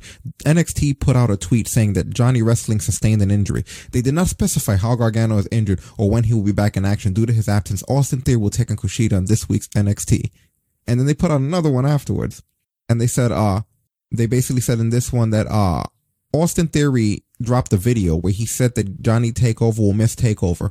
Theory said he just left Johnny Gargano's house and he blames Kushida for the Leader of the Way's Takeover absence. So they actually believed Austin Theory's video. Like, do you see what I mean about the dirt sheets and why it takes us so long to put this show together? Like, to think that they got worked by watching NXT. And you know what the bad part about it is? Of all the ones that get worked, ironically, it's fucking Ringside. Which, for those people who don't know, Ringside has been getting quite the shit rap as of late. Like, they multiple superstars or spouses of superstars have called them out for claiming that they've spoken to them on certain things when they haven't. So it's just funny that Ringside's the one that's like, yeah, Johnny's out of TakeOver. Don't even wait till NXT because they're so quick to just be like, no, we got the story out there. They just want the clicks. And you know what? They didn't even bother to retract it or correct it or anything. I went there and looked before I did this show. They just left that shit there. You know? They're too fucking embarrassed to even post anything else after that. That shit was the funniest fucking conversation me and Rick are having on Wednesday. Like, I don't think Johnny's injured. Yeah, I've already watched this NXT and I'm going, oh no, they fucking worked it. I was like, dude, I'm typing to you as they're carrying the fucking wheelchair to the ring. I'm like, dude, I don't think this is a real injury. No, what it was Thursday because I had already watched NXT and you watched it the next day and I'm sitting there going, oh fuck, Look at this. So, I have to bring this up. This is the Austin Theory thing. So I just left Johnny John John's house, Mr. Takeover, Johnny Gargano, and I can't hold this in anymore. Johnny's out of TakeOver. That's right, NXT TakeOver Vengeance Day Johnny will not be there. And it's all because of you, Kushida. And I always got a smile on my face. But it's time to be serious. It's time to be serious. I'm not playing around. Tomorrow night on NXT, Kushida, you will pay. Not cash, not credit, not debit. You will pay from a ass whooping from Austin Theory. And that is the way. Can you believe that they thought the dirt sheets that report the news to us thought that the storyline in this show that we watch was real? If it wasn't Ringside, I wouldn't be able to believe it. You know what the bad part about it is? I remember when I linked you to that story, in my head, I was like, wait a minute, this one's from Ringside. Let me keep an eye out. Lo and behold, I watched that NXT and I was like, oh my God. But it didn't register me until you told me you were watching NXT and I was like, wait, did he change the match on the fucking poll? Nope. And I was like, wait, no, he's not going to do that until he watches NXT. And I was like, fuck, I forgot to tell him they walked. It's just so funny that in the middle of me typing the message to tell him that there was a work, all I get is this message, boop. I don't think his injury's legit, man. So, as you guys know, those of you that were here last night, otherwise, we didn't talk about it. So, Austin Theory, he was missing, right? Let me see if I can bring this shit back up again. It's so fucking funny. I'm going to let you guys take a look at this. This is the dance. By the way, that's one of my favorite moments of just This Is the Dance is one of the funniest fucking things. Like, that's just great. This Is the Dance is awesome. Why is that the dance? Who cares? Well, I love this. Tonight's the night. This is the dance. We ready? This is the dance. Okay, beat Kushida on 3. 1, 2, 3. Beat Kushida. Play half. Yeah. Okay, so if you guys watch here, let's bring this shit down a little bit. Look at Austin Theory in the background. Dexter Lumis gets him. Got him. Gone. No more Austin Theory. Did you see that? I just saw the 3 super. So now Austin Theory's gone, and they don't realize it. They don't realize it. And watch fucking Johnny. And when Gargano goes to put his hand on Theory's, there's no Austin Theory there. He does the pose and everything, and it's like he's missing. See, there's nobody. That is awesome. He's like, oh, where's Theory? So we talked about this last night, but then we just went on to talk about the matches and everything else, so we didn't think too much about it. But if you guys recall, I said we should check the Twitter to see what's going on. And something actually was going on. Are you shitting me? No, I am not shitting you. Oh, God. So when you went... Yo, I purposely didn't check Twitter at all, just hoping for this shit. This is what's on the Twitter. Oh, that's a face a mother could only like as a casual friend. So that's what Austin Theory's Twitter account put out. And the reason I know is because freaking Indy Hartwell, she retweeted it with OMG.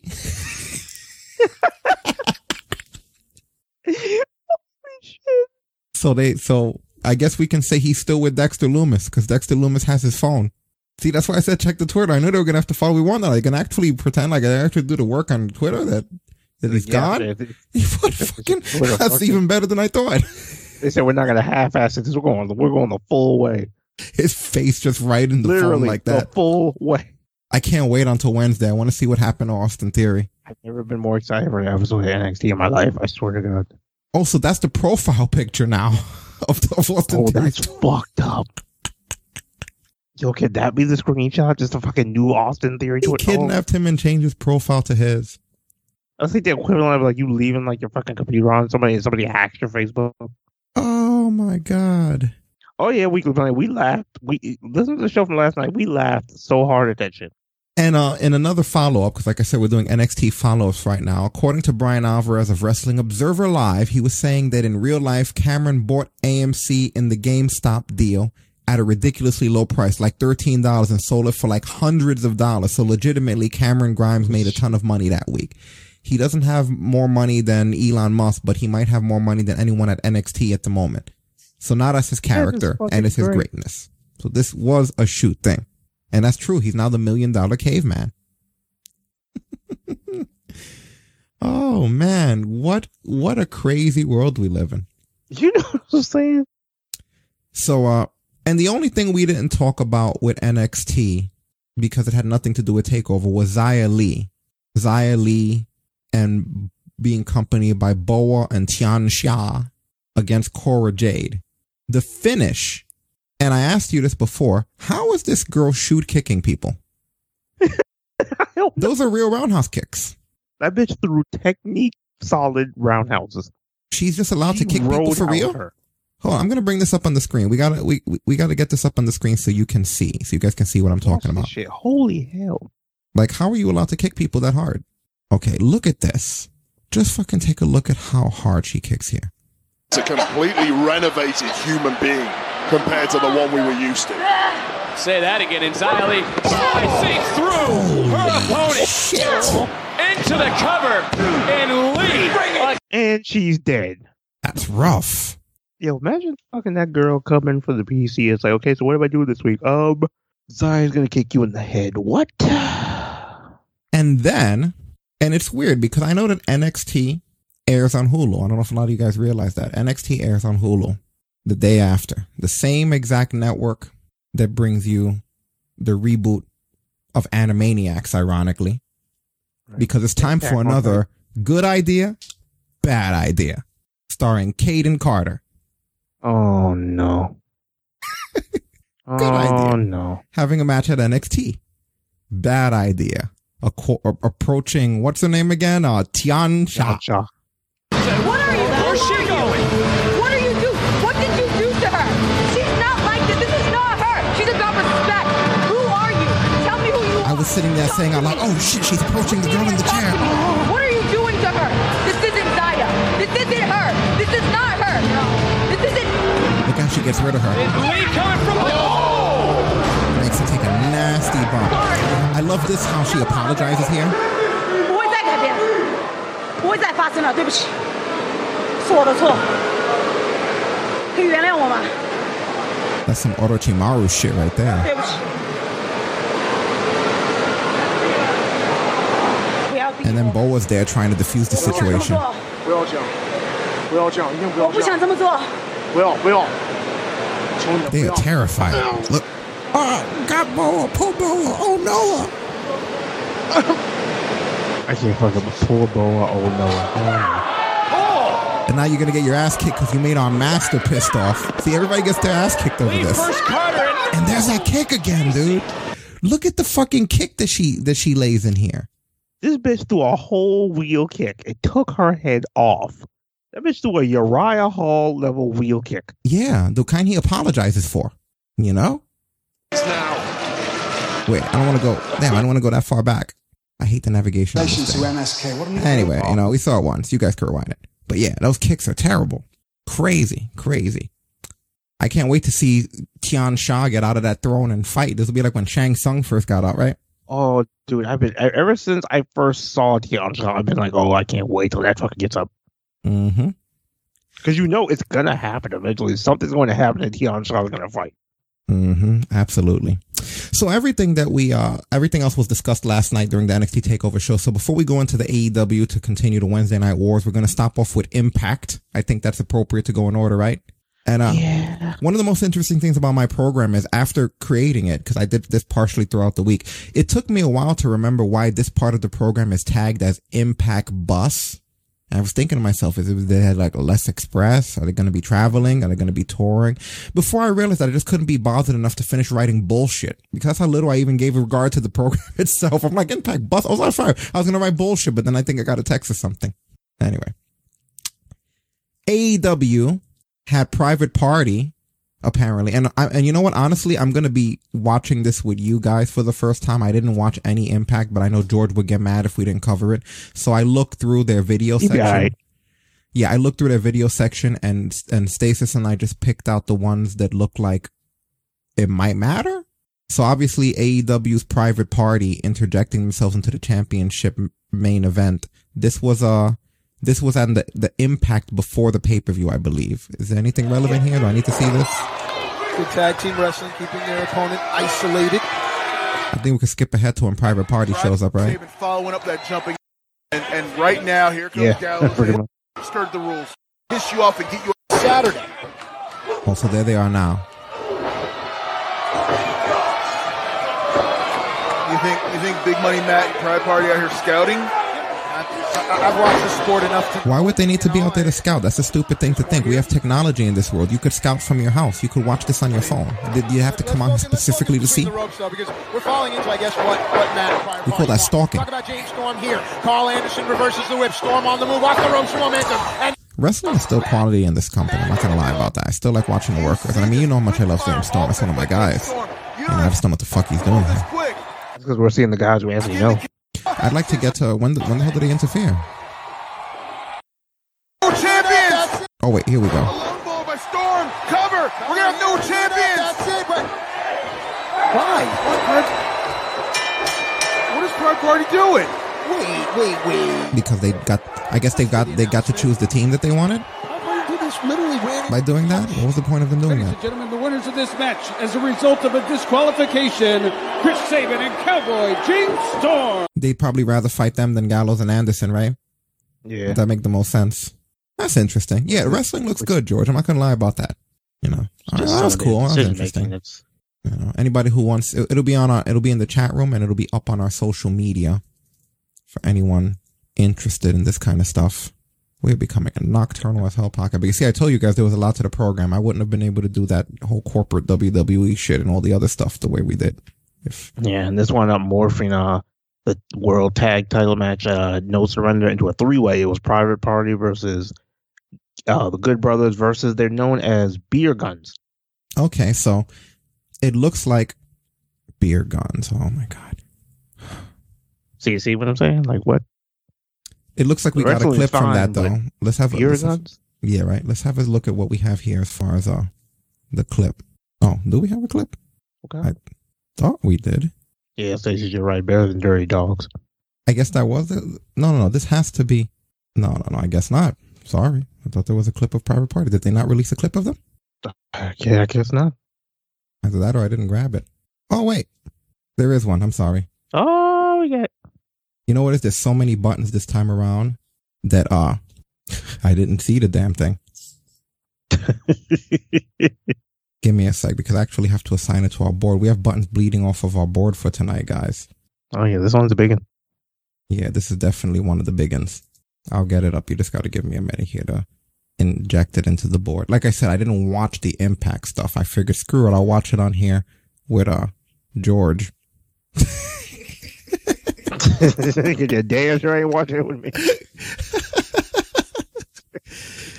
That was my exact thought. I was like, George will like it. That's the way you said it. Yeah, I'm not gonna. Yeah, I'm scrolling back to the thing for it because they did put it there. I don't know why the hell we didn't have it at first. Sorry about that, guys.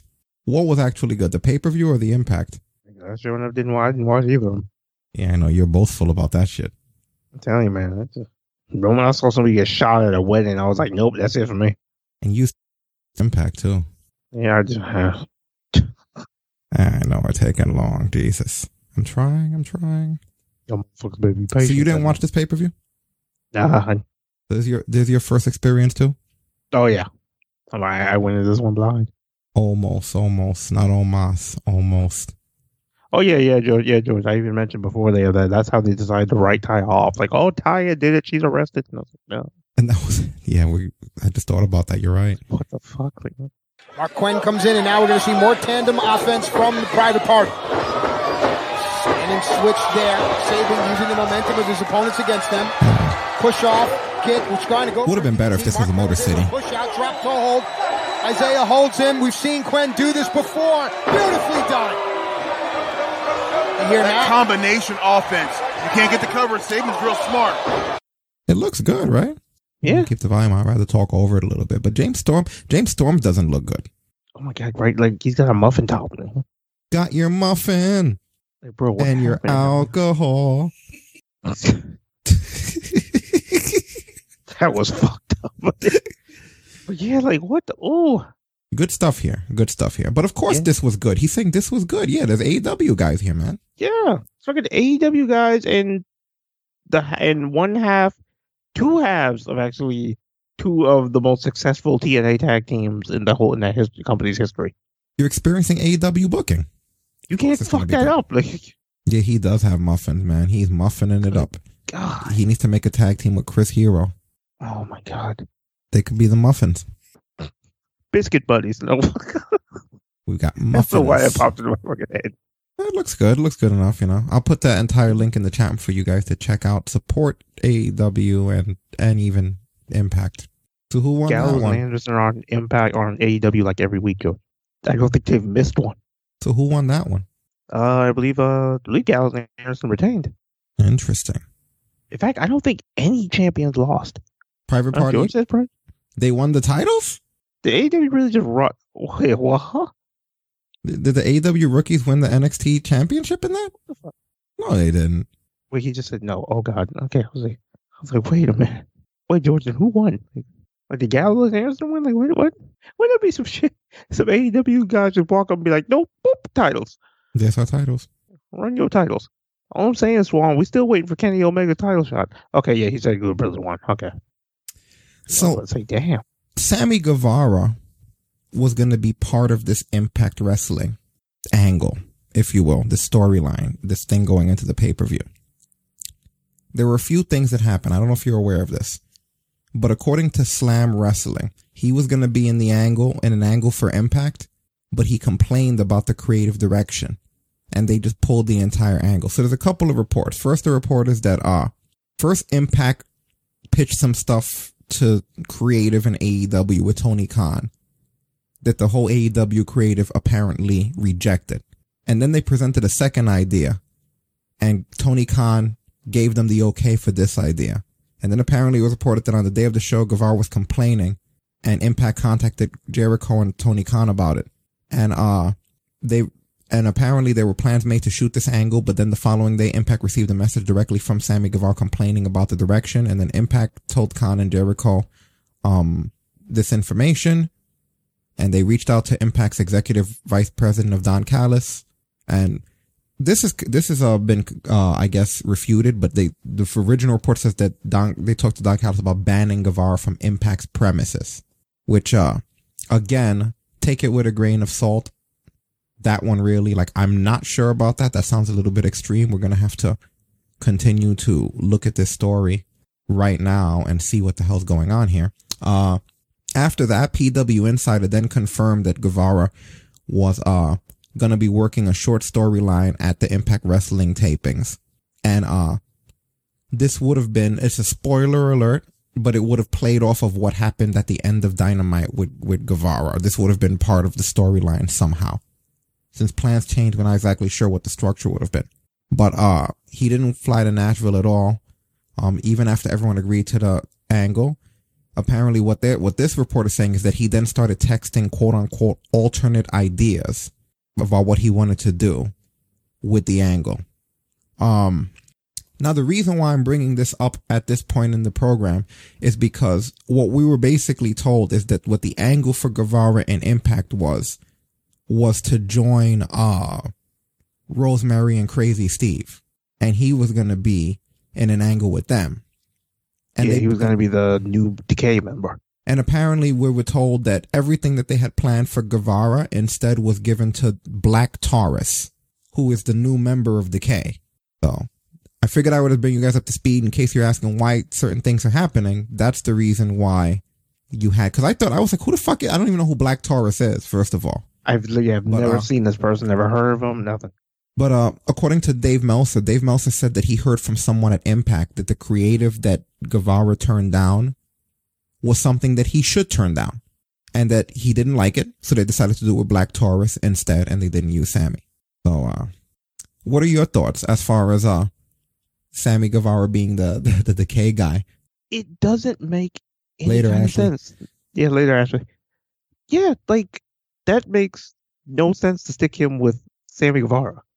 He has in no way, shape, or form anything in common. And it's like, considering what happened on AEW, how does that translate into he joins basically two Demon Assassins? This is the reason why I don't ever trust Impact, because that's their problem right there, is their booking. Yeah. Look at this. The moment they got a hold of somebody. The wrestling's good. Mm-hmm. It was like I said just a second ago, the wrestling's good.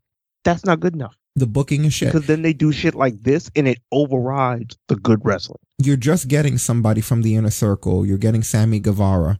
You're getting him in, you're in the middle of a hot angle. And what do you want to do? You want to put him in a version of the Decay.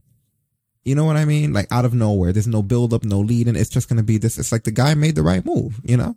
Like, it wasn't like, I don't know if you remember this, Rick, but when James Storm had that group, The Revolution, and when they had Sonata join it, it wasn't just Sonata's in The Revolution. It was a process. You don't just go from Sammy Guevara to Decay. Yeah, and joining was something you saw on screen. Even that other guy, Mahabali Shiva, when he joined, I remember he held out his hand. I believe he's the one who held out his hand to shake James Storm, and James Storm went and he spit all over his hand. It's like, man, hardcore heel. You know, but you can't just do shit just for the pop. Yeah, so Sammy Guevara, be a pop impact. Yeah, Sammy Guevara being in that, and it's like, how would that have played out? Because Impact happens on Tuesday. Oh, I see. So these are probably tapings for the future. So what happened at the end of Dynamite would have led into what happened in the next Impact, probably. I think it would have been awful. Yeah. He didn't. If he is leaving the stable he's in, it shouldn't be to join another shittier stable. You know, that's not an upgrade for Sammy Guevara. A stable that's returned in a lesser form. That's not an upgrade for Sammy Guevara. That's an upgrade for the Decay. You know what I mean? And I don't know who that other dude was, but if it's not Abyss, it doesn't matter. Like, you can't have it without Abyss. It's just one of those things that's not going to work. I hate when it's Crazy Steve, Rosemary, and a Bull now. You see what I mean? It's like they're going to become like Kiss. You know, the band Kiss, just whoever wears the makeup. Oh, okay. You know what I mean? Like, come on. Like, if it doesn't have those three people, I'm not interested in different versions of this. Rosemary was doing fine by herself too. Like, they didn't, anything they've changed with her gimmick, whether it be sticking her with Tyra, humanizing her, having her freaking married and banging Johnny Bravo, like, none of that shit was needed. This is the problem with Impact. They start fucking with shit that doesn't need to be fucked with. Mm-hmm. Rosemary was fine the way she was after Decay originally split up. Yeah. Stop touching it. Brian Alvarez is quoted as saying, "What I can tell you is that there were people who were sympathetic for Sammy Guevara when they heard whatever the idea was. They were like, dude, that was a bad idea." This must be before we heard what the idea was. No, Sammy has, are you fucking crazy? Sammy has no charisma. Oh, but we're going to put him in a zombie. You see what I'm saying? Even if I agree with you, which I don't. Even without charisma, it's like, that doesn't work. It doesn't fit. He doesn't fit in the angle. Look at that guy, and then just Photoshop Crazy Steve and fucking Rosemary in there. It's just a fucking terrible idea. You see, this company is still the same old TNA. 1,000 times they keep even if he didn't have any charisma, which the kid oozes it. There's no logical reason to put him with Decay. That does nothing for anybody because nobody's gonna be like, "Oh, Sammy Guevara's in Decay." They're gonna be like, "What the fuck is Sammy Guevara hanging out with Crazy Steve and Rosemary for?" For those that even remember Decay, and if they do, it's thanks to Matt Hardy. I mean, hey, Decay at least was in the good days. TNA when they had people like the Wolves and fucking Beer Money and all this. He's still in AEW. They're doing the angle with the. Come on now. We'll get to that. Don't worry. We're gonna get to what's happening with that. We're not gonna forget. Exactly. But before we do, he did something interesting on his blog. I don't know if you heard about this, or rather his vlog. Did you see what he did on his vlog? I did not. Oh well. Oh God. There you go. Look at that! Wow! That's MJF's award. An MJF award. What? Heel of the Year. Wow, that's so cool. He got an award. That's so. Oh shit! Oh shit! Accident. Oh no! Accident. Sorry, Vicky. Oh my God! It's an accident.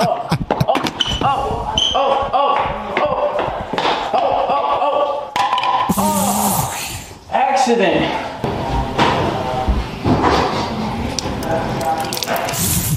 What an asshole. Accident. Oh my God. Accident. Sammy. Hey, what's up, Leva? I've been reading on my phone and I have an idea. Can I read something for... Oh my God. Get out of here, librarian. That was fucking great. No charisma. I love how he chucked it down the hallway. Oh, accident. You hear that shit bouncing down the hallway. I just love that. It didn't start getting funny until the third time he dropped. He goes, "Oh shit!" Accident. Holy shit! Too funny, dude. Too funny. Oh my God, that kid! I'm telling you, that kid is good. That kid is fun. There's been such a downgrade to have to stick him with fucking Decay. No, I totally agree, man. He's solid. My God, like even if it would have been the good Decay, like just personality, like people have to understand for a faction to work, all the personalities have to mesh. You imagine him being in a room with Crazy Steve? Do you remember his first match in AEW?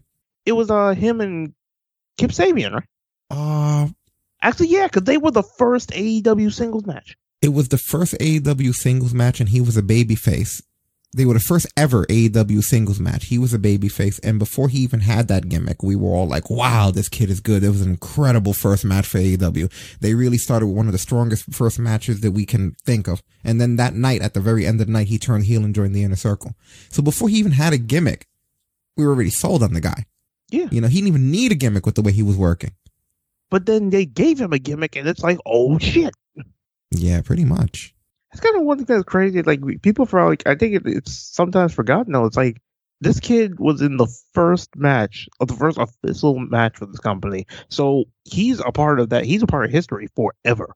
Yeah, a huge part of it. Like how many? And he's a deserving part of it. Yeah, the guy's so athletic. He's so incredible. One of the biggest regrets I had with Lucha Underground shutting down when it did is I wanted to see how far he was going to go, because the last thing I remember him doing, he was set to be in a tag team with Sonny Kiss and Eva Lise to go after the trios titles. And I remember that was my pick for the guys who good, and I feel like he could have done it, but it's so cool to see him getting this. He got this massive chance. Tony Khan and AEW believed in him, and the guy's been nothing but entertaining ever since he's shown up.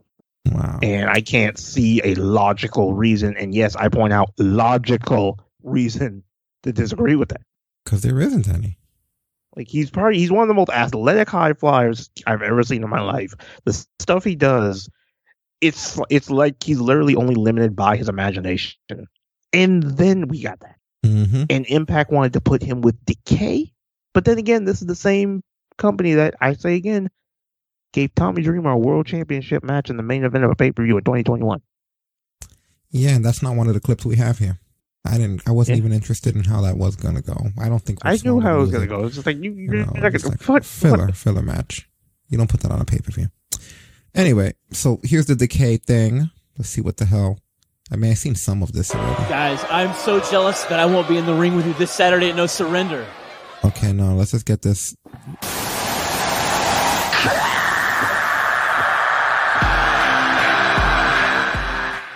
Okay, so hand comes out.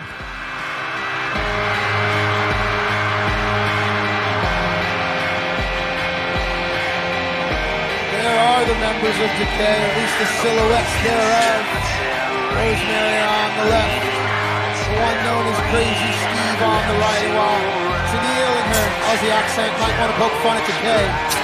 They are one of the most... Yeah, you have the rip-off Manson music now. Welcome to the Hive, Black Taurus! Striker, did she say Black Taurus? Who the fuck is this? Was this guy somebody before? I don't know. That is Black Taurus from AAA. You know what he looks like? You know what he Oh, they said from AAA, really? Love the imagery. Now that must have been aligned with Decay. And Ardero, the Not as stupid. like, what the fuck? George, do you see this, George? Fucking when he said the return of Mantar. Don't you ever question AEW decision after fucking Mantor 2021 This shows dude's up. ruined for me even more now. Oh There's my no fucking God. way that this can go on. I cannot watch this anymore. His fucking Mantar. He's right. Congratulations. Yeah, so look at that, That's George. George's only argument. It's not. It is. It is. That is a new age Mantor. This is like if Mantor crossed over one of the fucking NPCs in Rise Son of Rome. Fucking Mantor remaster, damn it. Coming to us at 60 frames per second. With ray tracing. You guys, we gotta find out. Does this, what's this guy's name again? I already forgot the fucking Black name. Taurus. Black Taurus. Does Black Taurus come with ray tracing? Like, holy shit. You know what we gotta do while he's to the ring? Let's try this. Oh no. No.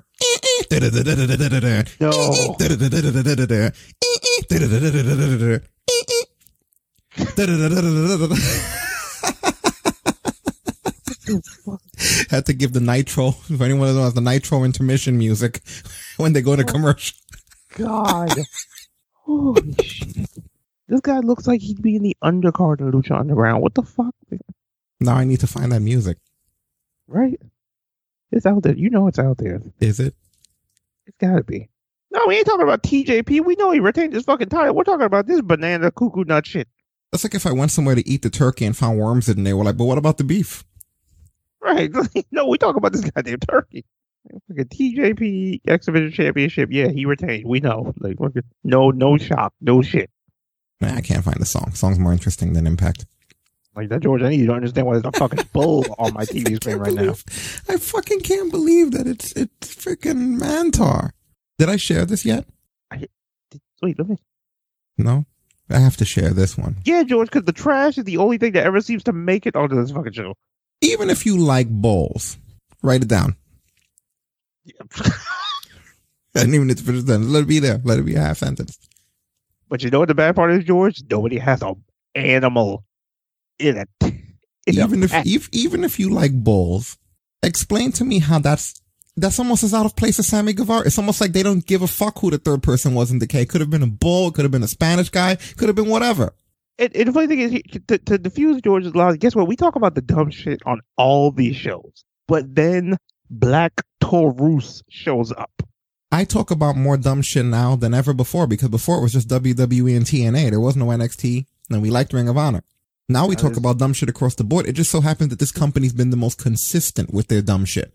Like, no matter what era it is, they're like the Jericho of adapting, except just to dumb shit. Because they've had so many incarnations of themselves that all are consistent with dumb shit. That it's like amazing. Like, I don't even hate them anymore. Like, I admire this shit now. It's incredible to me. It goes to show you could do anything in the world. It doesn't even matter. Like, look at this. They put a bull. They put a guy in a bull thing from fucking AAA with the Decay. Ironically, it was in AAA. If they would have added Sammy Guevara also, him and the bull would have had more in common with each other than the fucking actual Decay group, because at least they're both Spanish people from a Spanish stable, right? From a Spanish company. And at least fucking Guevara could have worn the panda thing.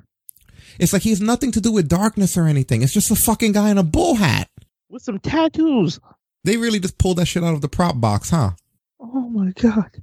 And I like how everybody was like, wow, like who is that? That's freaking, this guy's pissing me off now. Matt Stryker. He oversells for this company. Like when he said that this will be a day you tell your children about when Kenny Omega first showed up in Impact. No one's gonna know what Impact is by then. And if they do, odds are Tommy Dreamer's still gonna be in the fucking main event. Right. See, woo, like somebody just came and opened like a big bag of M&Ms. You know what the bad part is? Stryker, the only excuse he has is because he did commentary with Vampiro for so many years. He's just like, he's inbred in that AAA stuff now. Like, he knows who everybody is over there. Can the guy work? I guess we'll take a quick look. What does he do? Oh, well, yeah, Willie, apparently he does wrestle with the bullhead on. Really reflective of what's in Torus's soul. It fits perfectly within Decay. And on top of all that... Ouch. Jesus. That was the Samoan drop from hell. You saw that shit? That motherfucker's feet was in the air. He could kill himself with that one. You know, the only move where you lose health. Black Torus beat KO to the punch. Like, what the hell? That's like the fucking Budokai games where you use Vegeta's Final Atonement and you're down to 1 HP. Now that move kind of sucks. It's just like a tornado version of Bronze Slam at the end of the day. Like, yeah, he hooks the leg, but at the end it's just like, meh. He's alright. At least he's strong, right? Yeah. But he wrestles with the fucking bullhead on. Does that bother you? Is it good or bad? I don't even know if it's good or bad at this point. Because then you're telling me, oh, I'm wrestling a bull. Like, what? I can't stop covering this company now just because, like, it's so weird. Like, they outdo the dumb shit every week. Like, you're waiting for them to hit the ceiling. It's like, nope, they got more. So then this is apparently their interest at the pay-per-view. Let's see if they had a good entrance. All New Decay make chilling interest is what they call this one.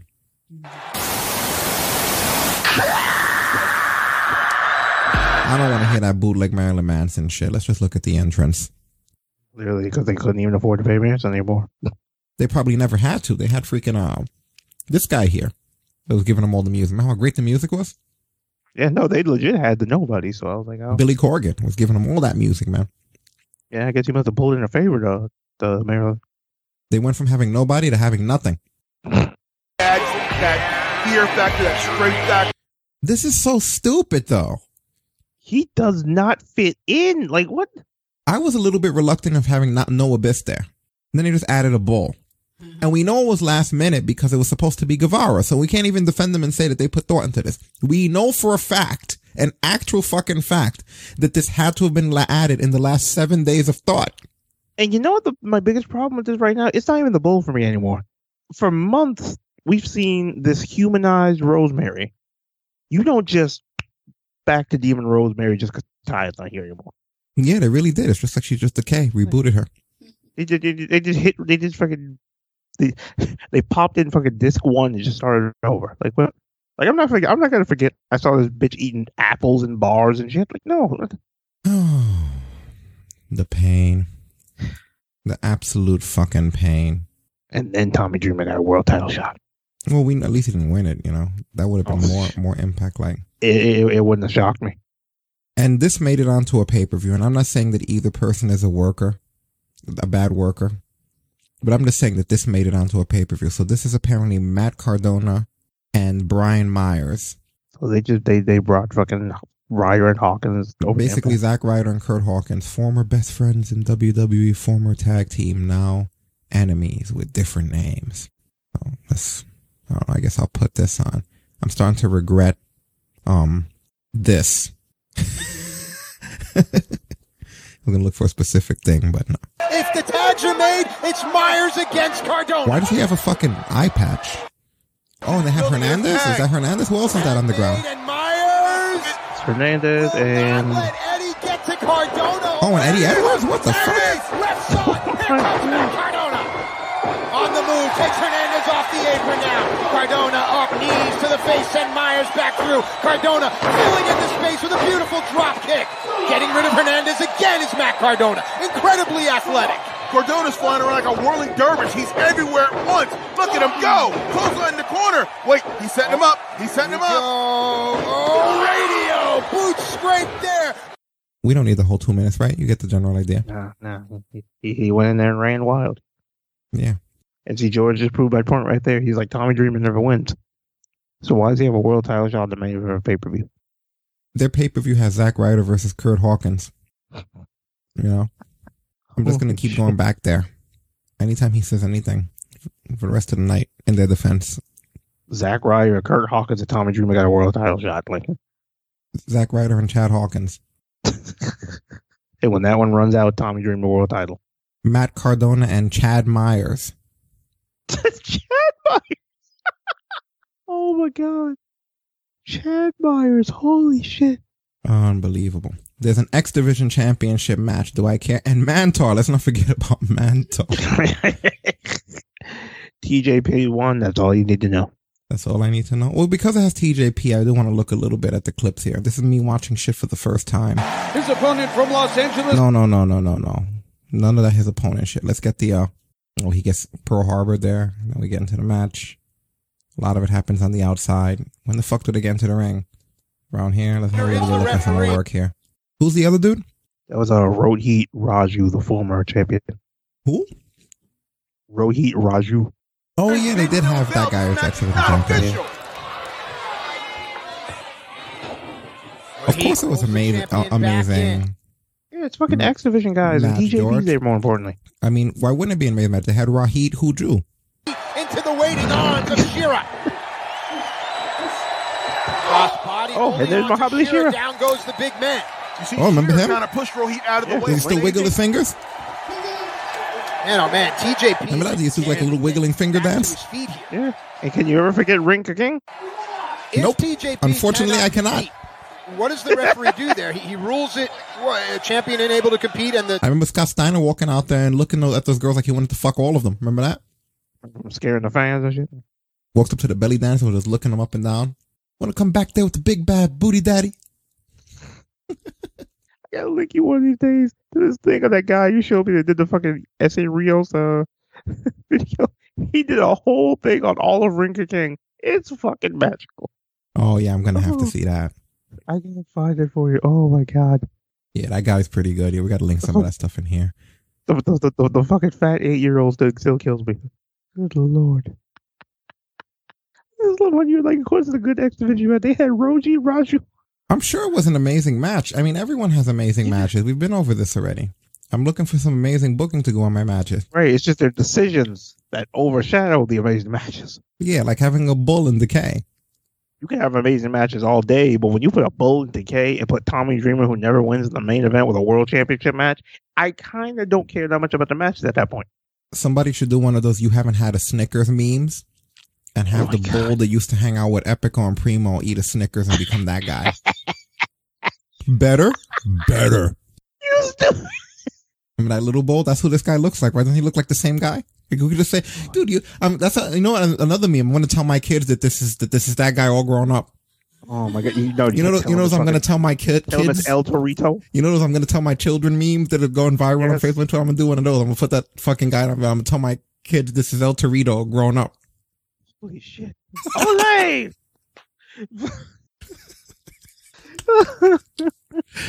Oh my God!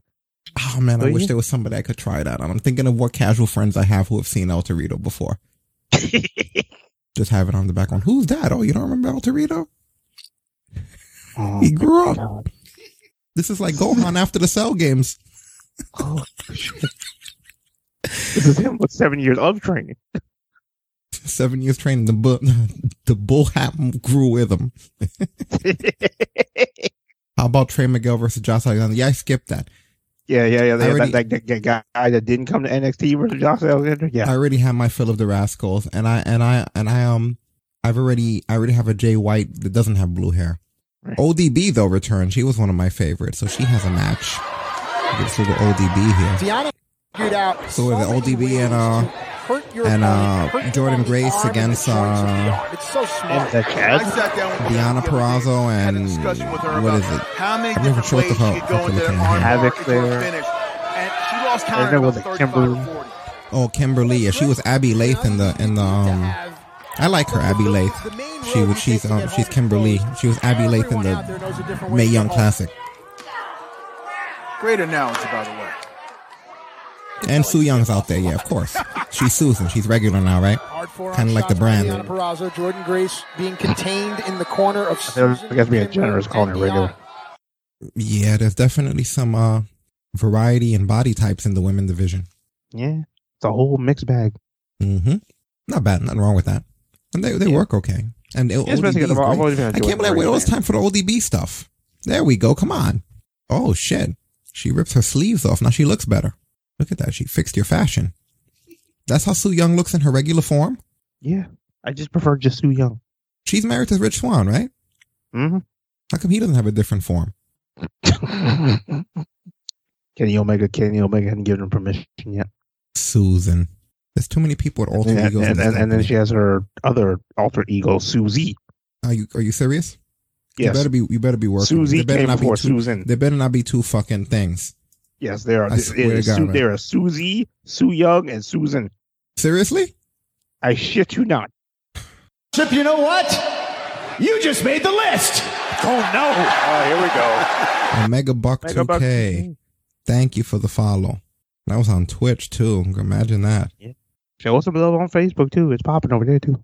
Yeah, thank you for the follow. Love everywhere. I think Mojo Rawley should be the WWE champion. Why not, right? I mean, fuck it. He apparently qualifies as DLC now. So. He was DLC, yeah. That used to be for people like Austin and Ultimate Warrior. I like how you're booing that like if the guy was serious. Right. Oh, God. Well, hey, he got George. So. Oh, boy. Anyway, we got to finish this Impact stuff so we could get on to AEW. As much as it's going to hurt George, we can't. Be all right. Yeah, we can't do this any longer, man.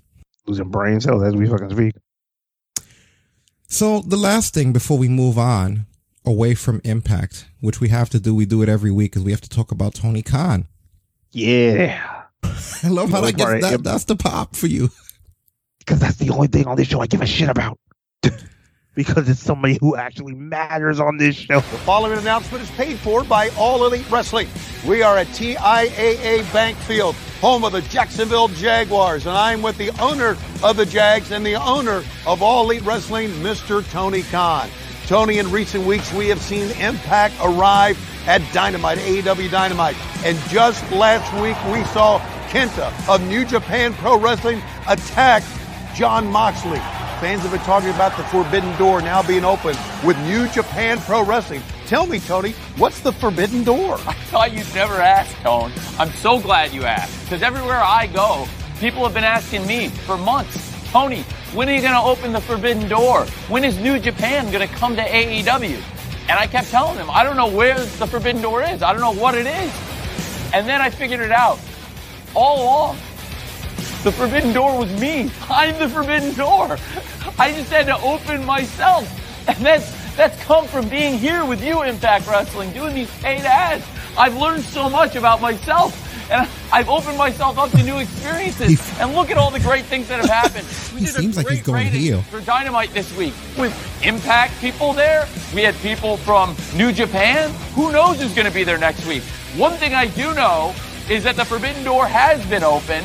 And I can't wait for this week's main event. Tomorrow night, AEW Dynamite. One of the biggest matches ever on Dynamite. Falls count anywhere, anything goes. Tomorrow night on TNT, the TNT Championship on the line. Darby Allin defends against the bad boy Joey Janela. Chris Jericho and MJF will look to shut the Acclaim up. The American Nightmare Cody Rhodes and Lee Johnson take on Pretty Peter Avalon and Cesar Bononi. Packed goes one-on-one with the Hollywood hunk, Ryan Nemeth. Yours truly will have a special interview with Sting. The Women's World Championship Eliminator Tournament will kick off on the U.S. side when legit Layla Hirsch takes on Thunder Rosa. And then the main event tomorrow night, Falls Count Anywhere, anything goes. The AEW World Champion Kenny Omega and Kenta team up to take on the IWGP U.S. Heavyweight Champion Jon Moxley and Lance Archer. And before tomorrow night's main event, Kenny, I just have to say to you, thank you. Thank you, Kenny. Thank you, Don Callis. Nobody ever expected me to say that. But thanks to you, too, and everything you've done in AEW, you've opened me up, you've changed me, and you've opened the Forbidden Door. You've opened me up to these new experiences, and I love it. I want to do more big ratings. I want to have more people show up. Let's do this every week. I can't wait for tomorrow night. And Impact, since you're the ones that started this whole thing, I got something special for you. I'm going to show you the Forbidden Door swings both ways. I'll be back in Nashville sooner rather than later. So enjoy the rest of your show, Impact, and try to get some sleep tonight. It's Wednesday Night Dynamite, 8 o'clock, 7 Central tomorrow night, and only on TNT. That's awesome. He's such a heel. It never stops being funny. It's almost as funny as George has failed to try to rip on him in the chat, but that's his business. I don't even think how that would be an insult. Right. He swings both ways, but still doesn't have a fucking bull on his show, so I'm just saying, fucking yeah, you got motherfuckers into bestiality over Impact there. has responded with a bull. Yeah, tell me about it. You guys got Japanese stars, we got livestock. Anything else you guys want to talk about the results? No titles change hands, so there's not even any point in having to torture ourselves with this shit. At this point, it's like, yeah, move on. Yeah. So Dynamite this Wednesday. No, there's still important stuff, just not with their roster. Oh yeah. Okay. Yeah. So there was this big announcement. ワールドタッグリーグ前年度優勝チーム182センチ95キロデビッド・フィレイフランボイジュース・ロビンソン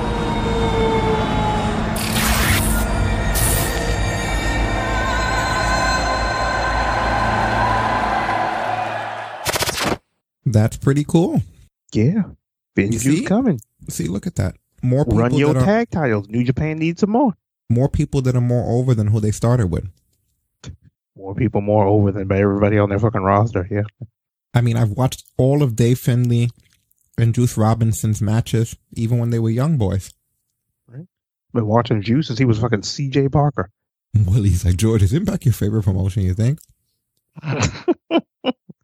I feel like calling it a promotion at this point is kind of generous, but no, I'm kidding. They have good people. There's no one there I dislike. I don't like the booking. Everyone there I've always supported in PWG and in Evolve and everywhere they've gone, in FWE. You know what I mean? So it's like, you know, it's just a company. It's kind of shitty. To do dumb shit. Like, you have a great roster and do dumb shit that just kind of kills everything that's great about your roster. Yeah, it does. No, George, people don't overlook them. They're just tired of them doing stupid shit, like fucking having their whole roster hit their finish on AJ Styles and then kicking them out of the company. Well, that's why we tend to bring attention to things that are overlooked here, whether they're good or bad. But who's your favorite, George? I thought it was Impact, actually. Yeah, I'm curious now. For me, if we're talking American right now, it's NXT. It's questionable whether or not I like them more than New Japan, but probably. Yeah, it's yeah, I'm kind of right there with you. Yeah, well, we're not talking about AJ. Which one is your favorite? Under NXT would probably be SmackDown. I've still always been a big SmackDown guy. I kind of feel like they kept Paul Heyman's vision even all these years after he's been gone. Yeah, SmackDown has been great. How can you not like ROH? I mean, I love how he's still not saying what his favorite company is. It's got to be Impact. He said NXT and New Japan. Okay, you could have just left ROH out of the conversation then. But no, ROH. I mean, I haven't watched them in about 4 or 5 weeks, but honestly, like ROH episodes are 2 matches a week usually. The episodes are like what, 45, 40 minutes sometimes. You can let those pile up. You can miss quite a bit of ROH and then just binge it and catch up. That's what I usually do. For anyone who doesn't know, whenever a big pay-per-view comes for ROH, I don't talk about them a lot because it's not necessary. A lot of it is just matches and outcomes. You know, but when we get to a pay-per-view, I could binge watch the entire weeklies of all the months as a pay-per-view almost and then be ready. So, right. I have like 4 or 5 ROHs. If nothing big comes up next week, we may cover them. It's always time here, you know? Yeah? Yeah. Yeah, I think I got like 2, 3, maybe 4 at the most, but. You got Juice Robinson and the Impact Zone. So does that mean he's in contention for a world championship too? Because apparently they just hold those fucking things out. You know how many times I've heard people over the years say that Ring of Honor's dead because they don't have this person, they don't have that person, and they just rebuild and come back with more people. That's what they do, man. They still have the Briscoes, a.k.a. that team that's only been there since day one. Jay Lethal, one of their most successful world champions. They resurrected the Pure title. Like I tell you something, like if ROH is dead, holy shit, there's some companies out there, they might as well be dead and buried. I love how dramatic the music is in Ring of Honor. Am I the only person who loves the music? Like the intro or just like the intro and like what's the name of the girl who does the talking now? Is it I forgot her name. But that's some dramatic honor music, man. Let me see if I can bring it up here. And then I think about ROH when it comes to like Since 2000. No, keep going. Okay. I say like when it comes to like shows with like opening vignettes, yeah, they've always been one of my favorites. And the way a pay-per-view opening packages come out too. Yeah, like she actually makes me hyped for the pay-per-views. And what I really like with ROH, even their weekly openings, especially when they talk about like Honor Lives, you see they always pay homage to their past. You know, it's been a long time since the company's actually made me excited for like whatever the show is here, you know? Yeah, true that. Yeah, here it is. Like her little thing in the beginning, she's really good. She's good at the way she delivers it and just the way it's presented, the music and everything. As Shane Taylor Promotions face off with Foundation members Tracy Williams, Jay Lethal, and Jonathan Gresham. As a result of pre-travel testing and stringent COVID-19 protocols, in conjunction with the Maryland State Athletic Commission, Bandito and Flamita did not appear at Final Battle, where they, along with Ray Orris, were set to defend their six-man championships against Shane Taylor and SOS. The ROH Board of Directors made the decision to award Shane Taylor and SOS the belts due to forfeit. Let's go back to when I informed Shane Taylor Promotions of that news. I'm Quinta Kay, backstage at Ring of Honor. There's her name. But yeah, I love their backstage stuff, their interviews, the production that goes on, and it's not overdone like the Lucha stuff was for me, like where it feels just good enough, you know? Really solid company though, man. Really solid. Yeah. She's no Charlie Caruso. Why? Because she's not fucking everybody? Or was that the other one? That might have been the other one. That was Kayla, right? Or Kayla. Yeah. But who says she wants to be? She wants to be her. Charlie didn't get me that hype. Every time you hear about Kayla, she's dating somebody else, right? Yeah. One of the two of them. I'm not even sure which one anymore. That's so sad. Another person that's going to be coming to Impact Wrestling and to AEW. This isn't just one place. It is two places. Did you hear who this is? Holy shit. It will rain in AEW. Yep, because Black Rain, Dustin himself. No, I'm kidding. Okada! Yeah, he's going to be in AEW, and he's also going to be in Impact. And hopefully they don't make him into Samoa Joe sidekick again. Remember that when he was Okada? At this point, and he was the Green Hornet character? At this point, the second he walks in that door, Impact should just hand him the world title as compensation. Yeah, we didn't forget what you fuckers did. No, we never will. But on a more positive note, the pop when he shows up in AEW. That's going to be awesome. Like, understand, people, it's a guy, he's synonymous with the IWGP Heavyweight Championship. They damn near had to kill him to get it off of his last championship run. He has his entrance music to this day still gives me goosebumps. And it's like, it's one of the most over human beings on the fucking planet. So the fact that he's a part of this crossover is massive. Well, that's one thing that I always have to give Impact credit for. They're excellent at masking how little talent they have by letting everyone be outsourced. Almost no one in Impact ever have a contract, and if they ever do, it's a short contract. Like, there are people who have gone on vacations, and their time has been longer on their vacations in Hawaii than Impact contracts. Sometimes Impact contracts are like for a taping. Right. That shit's like you're being hired by a temp agency. Yo, you remember how short a time fucking Rikishi was there? No, I do not. I must have missed that episode. He had like not even 10 matches. I'll never forget it because he at the time he feuded with Bobby Roode for like a match and a half, and they call it Wrestle Temp. Support because he Wrestle Temps. He couldn't for the life of him remember Robert Roode's name.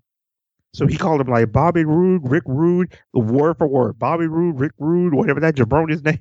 Very classy. He didn't give a fuck what he would do. Keeping it classy. Oh my god. But yeah, like that's huge. I almost didn't believe it when I heard Okada was gonna be a part of this, but that is massive. And this is kind of what I figured. This is what we all kind of figured would happen when Kenta showed up. It's like now that door is wide open, so God knows who's going to walk through it. Yeah, no, the door was called the Forbidden Door. And if Okada's down to do this, who knows who else is showing up? Exactly. All right, and now that finally brings us to Dynamite, which I'm just going to skim over things because we have a poll to do tonight, folks, for this Sunday's Elimination Chamber, which we'll be in the chat room for. Anyway, Dynamite, we had an AEW TNT title match of Darby Allin against Joey Janela. That's all I really have to say about that. What about you? I mean, hey, I like this match because stylistically they're different from each other. But I mean, I guess Joey's been on a roll in AEW Dark, so they were like, fuck it, title shot. But yeah, Darby, not surprisingly, after a hard-hitting match, goes over with the coffin drop. Yeah. And here right now, that was probably the best part of Darby's night because it got worse from here. Yeah, let me actually bring that up on the screen. May as well since we're here, right? Yeah. Dun, dun, dun, dun, dun, dun, dun. No, wrong company. I'm so done with Stasis tonight. This motherfucker said you have a main event star sick. Call WrestleTips. You just saw that she wrote that. I didn't see it at first because I was on my AEW tab. That is awesome. Motherfucker, you better make that shit into a shirt. It sounds like the kind of commercial you would hear during Ring of Honor, ironically. Doesn't it? Because you remember Ring of Honor used to have the weirdest commercial. Remember Super like, Beta Prostate, man? All I ever get is this Beta Prostate and the fucking WrestleTemps. Right. Yeah, let's see right now. If Paul George ever starts doing off-branded like shit, we need to start doing WrestleTemps. Joey Janela looks like shit, by the way. Do you see this? This is him looking like shit. You know, this is him not looking good. He looks like James Storm or Tommy Dreamer right now. Yeah, he really does. I love Darby. Looks so solid, man. Darby is so quick. Yeah, I tell you right now, we always talk about the fact that Darby's damn near indestructible and reckless as all hell, but we gotta forget this dude is really good in the ring. Everything Excellent. From his mannerisms, the way he moves his body, as we can see from there, the bumps he takes. Excellent in the ring. Look at that. That's crazy. That's crazy. Like, at least Joey knows how to throw his big body around, right? Okay, see, that's one thing, despite the shape he is, which he does need to get in better shape, it's still fucking fearless Joey Janela. I think I actually, I passed by it the other day and when I'm watching it through, YouTube had uploaded, I guess, part 1 and 2 of All In, and I watched that 3-way between Darby, Joey, and Jimmy Havoc. And I was like, yeah, that's a dangerous little match to have right there because neither of them are scared to get hurt. See, for me, with a body like Joey, like Joey Janela, it's not even. I'm not particular. It's not even about getting in shape so much as it is about him just picking one shape and committing to it. You know, that makes sense. Yeah. Like, if he was just that all the time, he'd just be like, okay, that's Joey. It's not that he's out of shape. It's that we're out of shapes to contribute to his form. You're stupid. You know, there's only but so many. You got your circles and your squares and your rectangles and your triangles, you know, and after a while, it's like, all right, we're out of shapes. George, I don't know if you know how crack works. It doesn't make you fat. Write it down. We're out of shapes. In case George knows the graphic. Yes. Oh, boy. Anything else that we want to talk about or put on the screen from this match that you care about? Because otherwise, I'm good. Yeah, that was it. Fantastic. What else did we have? We had Guevara backstage. Sammy Guevara accusing MJF of wanting to take over the Inner Circle. MJF in turn accusing him back. And he gets him to say the words. It's almost like when The Rock tricked Mick Foley into saying, I quit. But Guevara realizes he's being taped because he blatantly tells him. So he winds up slamming the phone. Yeah, here we go. Bring this up. Chris Jericho. I think you hate his guts. I think you hate the fact that you have to play second fiddle to him. You feel you should be the front man, front and center. Sammy Guevara.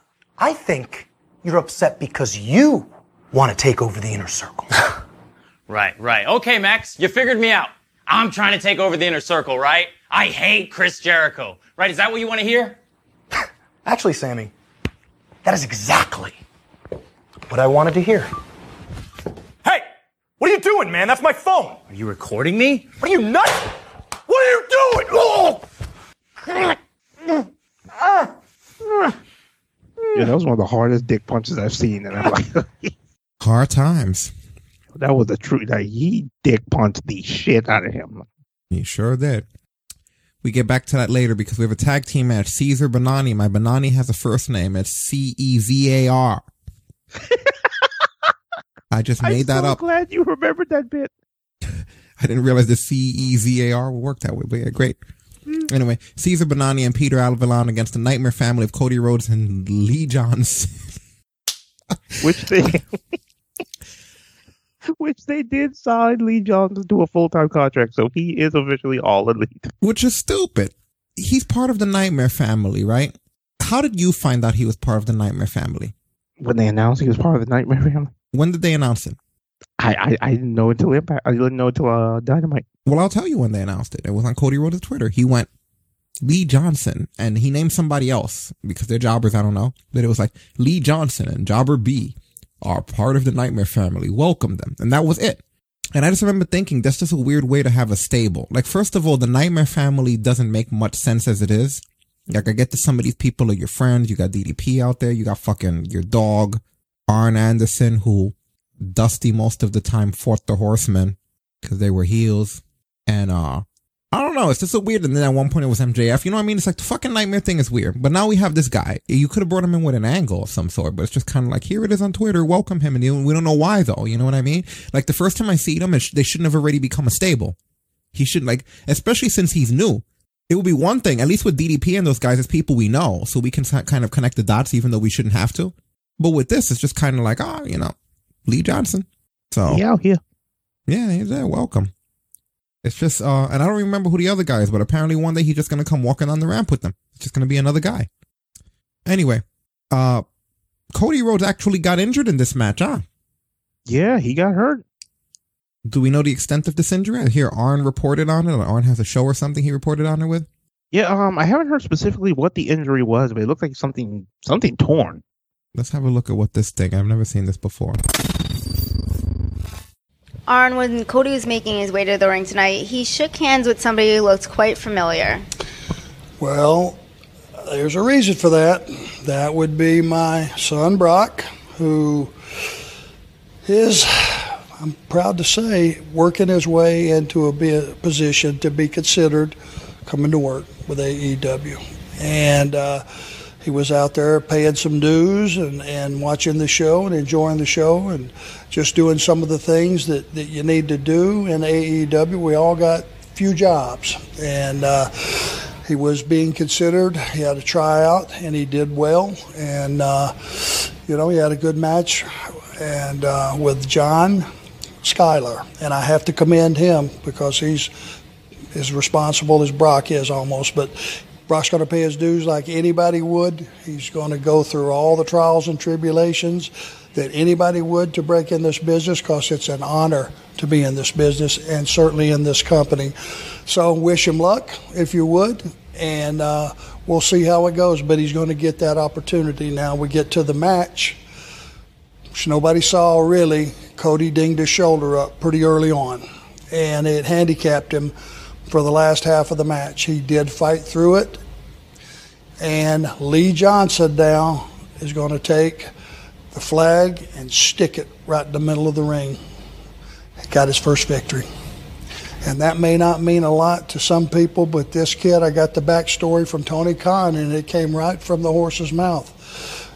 Back when this pandemic started, and a lot of the talent couldn't be here, and they couldn't travel, that kid was the first one here, just asking for a chance, just for an opportunity, week after week after week after week. And then you started to see this kid's got talent. Not only is he driving in here from this should have been on the main show. How far away? This actually makes sense as to why he's there now. See what I mean? Wasn't any plane tickets or anything like that. I mean, he drove here. He was here all day long until the last person left at night. And it was all because he had something to show, and the kid does have talent. I watched him tonight up close, tremendous aerial, whatever you want to call it, razzmatazz, beautiful offense. And I talked to him after the match, after getting that first big win, and I said, I'm going to give you a little bit of advice for tonight. Guys like you, I have to know two things about as a consumer. You're not going to get punked out, and you ain't going to stay down unless you're unconscious. And that's what I took from Lee. Lee's going to take some grooming. He's going to take some coaching. But I tell you what, to have lost 29 matches in a row and walk up smiling because he had an opportunity to tag with Cody Rhodes, and it wasn't about the me syndrome that we see a lot of times. I'm so glad he was in that scenario where he could get that first big win. And guess what? I'm going to spend some time with Lee Johnson. I'm going to devote some time and some knowledge to Lee Johnson. Remember that name, because you're going to be hearing it again and again and again. And it's on him to make our time together beneficial, pay off, and launch him to a different stratosphere. And I think we can do that. Thanks, Arn, and best of luck to Cody. Yeah, so that should have been in the main show. Yeah, I just threw that in there at some point. Either before or after the match.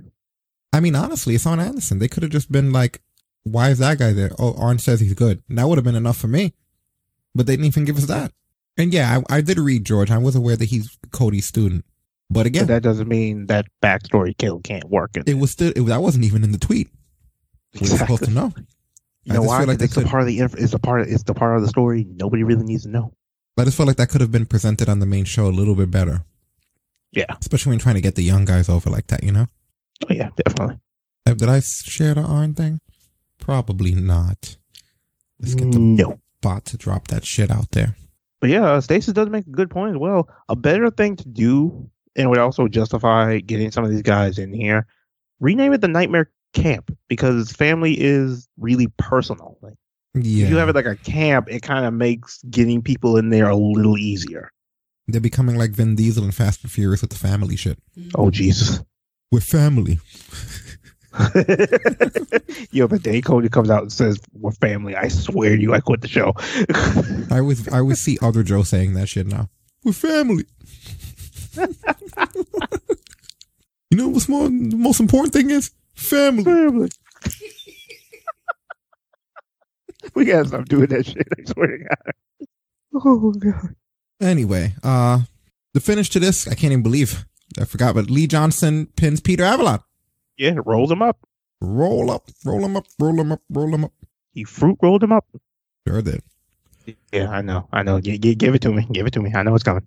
What? Man, a long way for a joke, don't you think? Oh, yeah. I actually forgot that we even had that button. Man, we haven't hit that in a long time. Where do we keep that at? Oh, yeah, right here on the top. Money went a long way for a joke, don't you think? Yeah, I earned it. Singles match, Pac being accompanied by Ray Phoenix and Ryan Nemeth, a.k.a. Ryan Ziegler. Finished being Black Arrow into the Brutalizer. And that's pretty much all she wrote. Yeah. Poor Ziegler trolled his brother on Twitter, too. That was funny. Mm-hmm.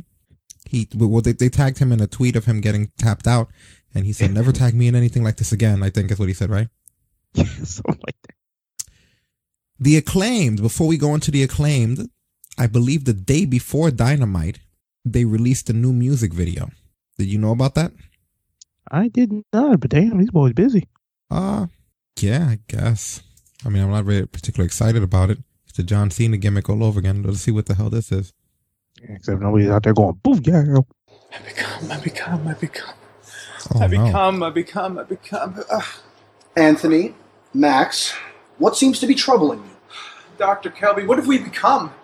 Now that we betrayed everyone we've ever loved, we pushed them all away. And I can't remember the lyrics to Judas. Well, the only way you two will get through this is if you get through it together. I mean, come on. Oh, just picture it. Us. Together. Hey,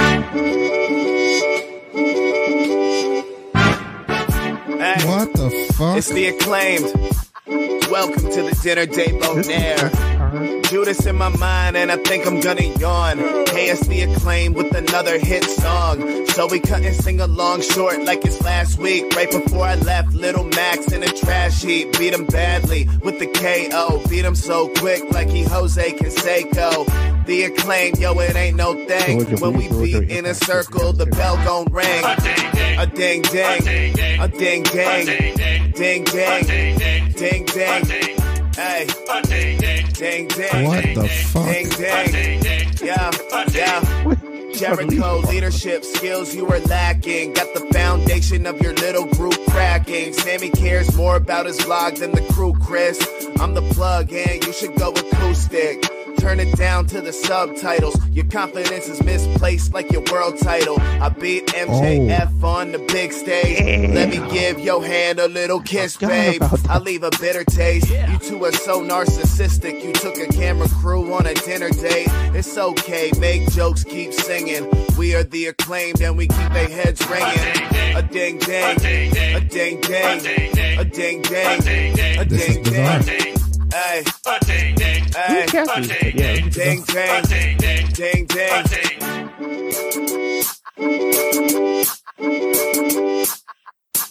That was fucking weird. I can't say I dislike it though.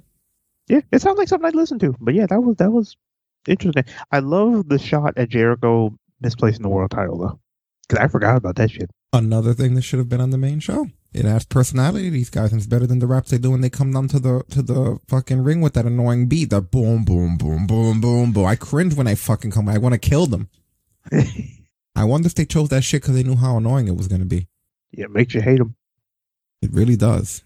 I guess it's successful. We're not supposed to like heels, so mission accomplished. By the way, did you know? Apparently, this news story came out says that Anthony Bowens' boyfriend Michael Pavano tweeted out to wish the Acclaimed the best, and then MJF threw some salt at him. I heard. He said, I guess you'll remember our names after tonight because Chris and I will be the reason you have to serve your boyfriend steak through a straw, because he basically said that good luck tonight against some guy. But then again, MJF been throwing salt forever, so that shit killed me when on Valentine's Day. He was like, "You're all gonna die alone." I was like, "Oh my god." Yeah, I didn't know that Anthony Bowen had a boyfriend. I'm glad they didn't make that the gimmick, you know? Right. Like, it was just like, all right, he has a boyfriend. Cool. It's not going to be a thing. Right. So, very solid. Anyway, what else do we got going on this card? We have a tag team match. Let's get the little bit of the bubbly off the screen. The Acclaimed, which is why we talked about that going into it, against the Inner Circle. Chris Jericho and MJF with Jake Hager, Ortiz, Wardlow, and Santana at ringside. Finished being Inner Circle going over, obviously. But that's really not the big story here. The big story here is what happens afterwards with Sammy Guevara. He joins the Decay. No. Can you imagine? No. Everything we said earlier. That's what it would have been. He actually values his career. That would have been what would happen. But anyway, I'll bring it up on the screen, share it to you in the chat room, blah, blah, blah, blah, blah.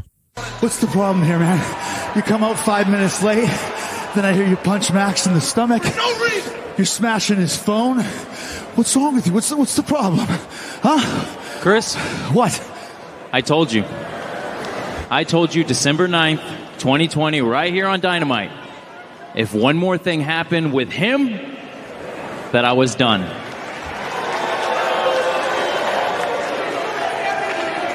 And so I'm out here to tell you, I'm done.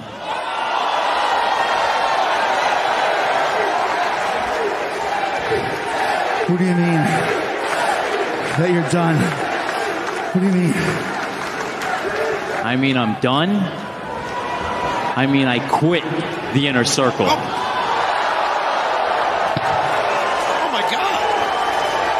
Sammy Guevara was one of the foundational members of the Inner Circle. Absolutely. And at one time, very close to Chris Jericho.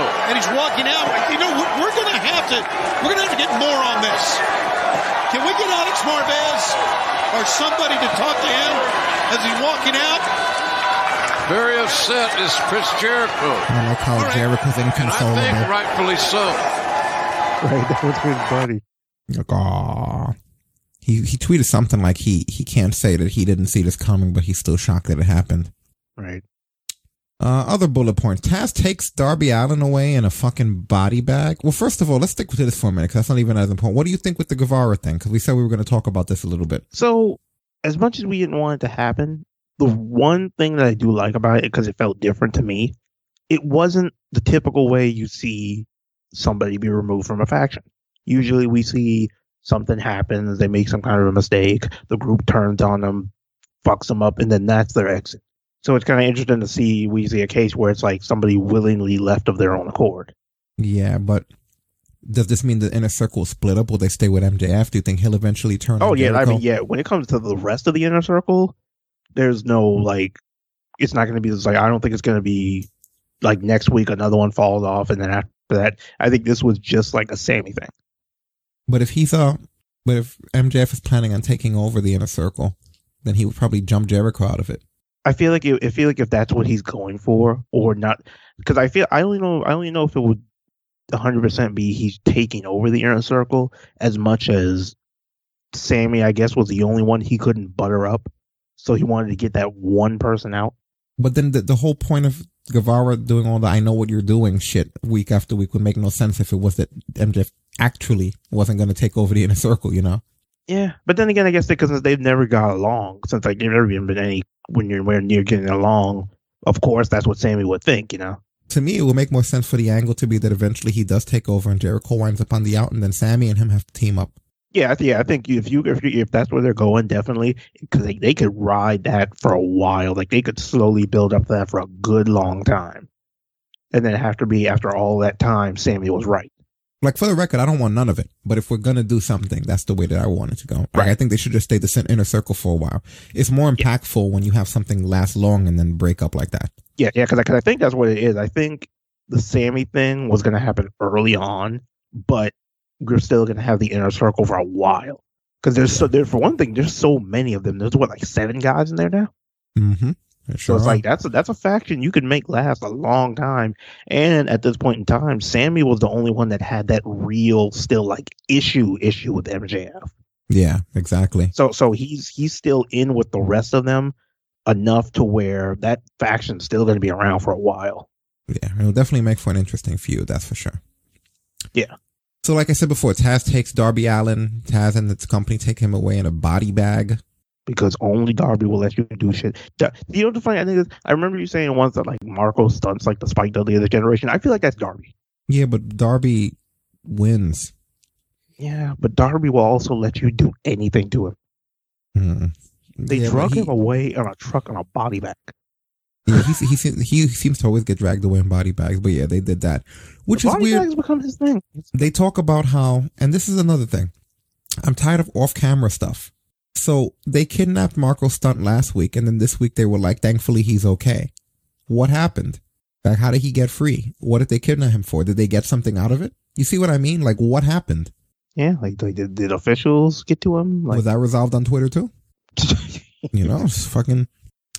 Just weird, man. Like I said, it just feels to me like a lot of stuff gets lost and diluted, you know? Yeah. Like there's just so much going on that not everything makes it to the show, and a lot of the time the important shit is left out. And the only reason people like us find value in things we do and devalue the things that we don't is because we're seeing it from that really, really giant perspective of everything. You know? Final Flash! Thank you, Nicotinac. Thank you so much for liking the stream. Give me a sec here, guys. I'm just looking through our Tron to see what else I wanted to put up there. We're live and I do all the controls, so you gotta have patience. Yeah, bear with us. Yeah. Okay, yeah, this was what I wanted to bring up. So I thought this was kind of funny. Of all things. Ooh. Sorry about that, guys. We had a sound. Caught up with the world champion Kenny Omega on the golf course of all places. Yeah, there's Kenny Omega golfing. This was so funny. Kenny. Hey, sorry to interrupt. Is that who I think it is? Alex Marvez. Yeah. At the golf course. Look, enough. No talking. And not when I'm golfing, okay? So you just sit back and you watch this shot. Huh? Oh, look at that, huh? Okay, what is it? Get it off your chest. Get off your chest, Marvez. Kenny, what are you doing out here? I mean, tonight, in the main event of Dynamite. Isn't it obvious? You and a guy who may not even like you, in Kenta, someone that you don't team with regularly, facing Jon Moxley, Lance Archer, Falls Count Anywhere. Shouldn't you be prepping for this match instead of playing golf? Let me clarify something. Let me get one thing straight. We're talking about professional wrestling, right?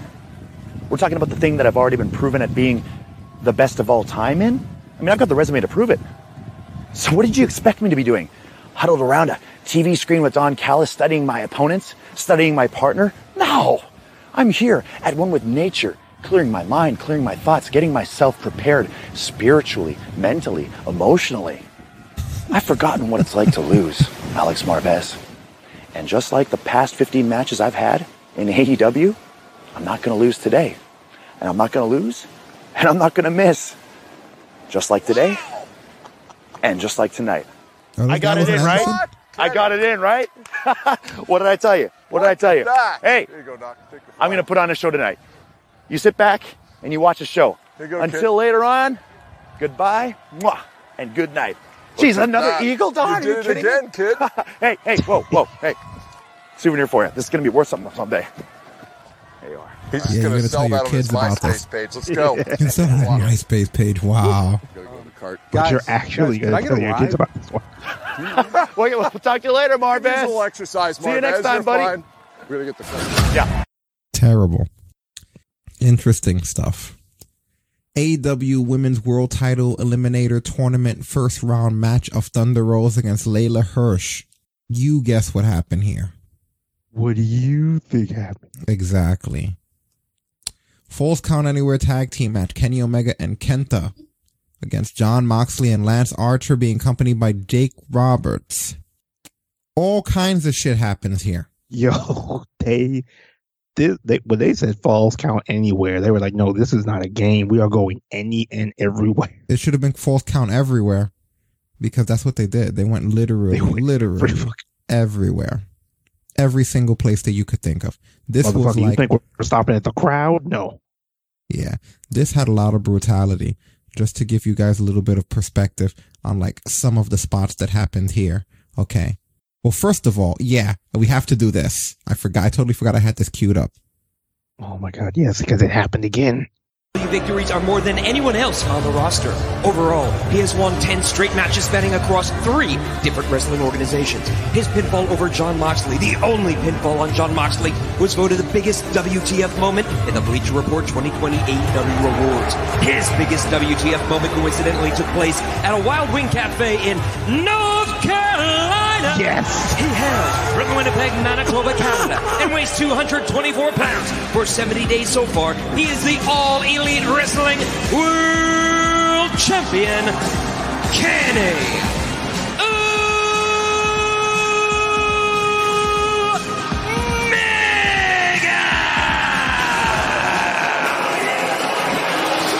Well, JR, we've done a lot of matches. That is one of the most arrogant, self-absorbed.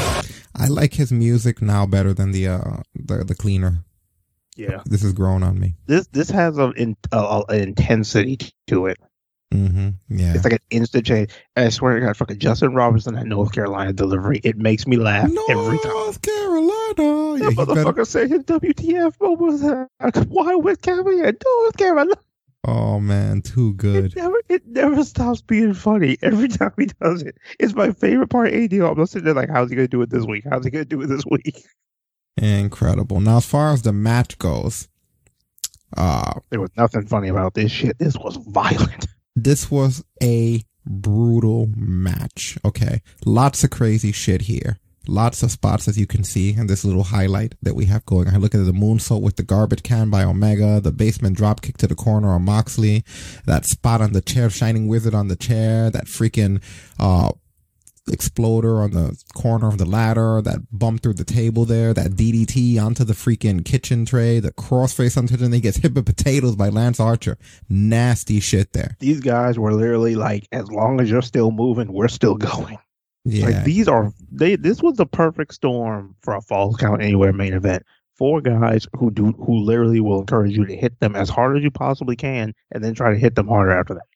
Yeah, exactly. Like if it's not nailed down, they're using it. If you can swing it, then bring it. Oh, what's up? Shout out in the Facebook chat room to Keith Hightower. How you doing there, buddy? I've seen you. What's up, homie? Crack. So yeah. Anyway, finish. Good Brothers wind up showing up to take out Moxley. And then even Jake gets involved. He goes for the short arm clothesline. And poor Jake winds up eating a fucking V-trigger of all things. Right. And Jake, no. Well, actually, no. He's gonna get hit with it. And Moxley comes in with the save with the barbed wire bat. And then Kenta catches him, hits him with a GTS. Eventually, the Bullet Club wind up low blowing Archer and they hit him with the Magic Killer. Kenny Omega follows through with the V-trigger and then the One-Winged Angel. But since Archer is a big motherfucker, it's thanks to an assist from the Good Brothers hoisting him up. They sort of shield hoist him up and then they One-Winged Angel him out.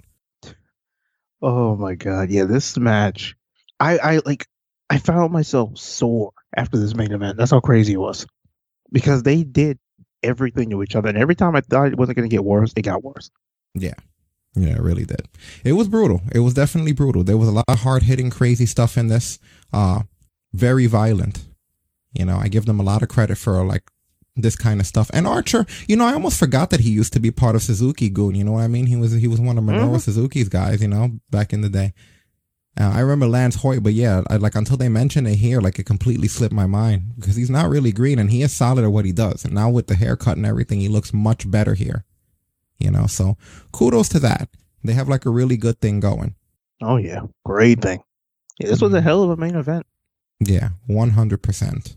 Anyway, so that brings us to the numbers, fellas, with AEW Dynamite bringing in 734,000 viewers with a .29 in the 18 to 49 demographic versus NXT 720,000 viewers with a .21 in the 18 to 49 demographic. That's close. They're within 14,000 viewers of one another.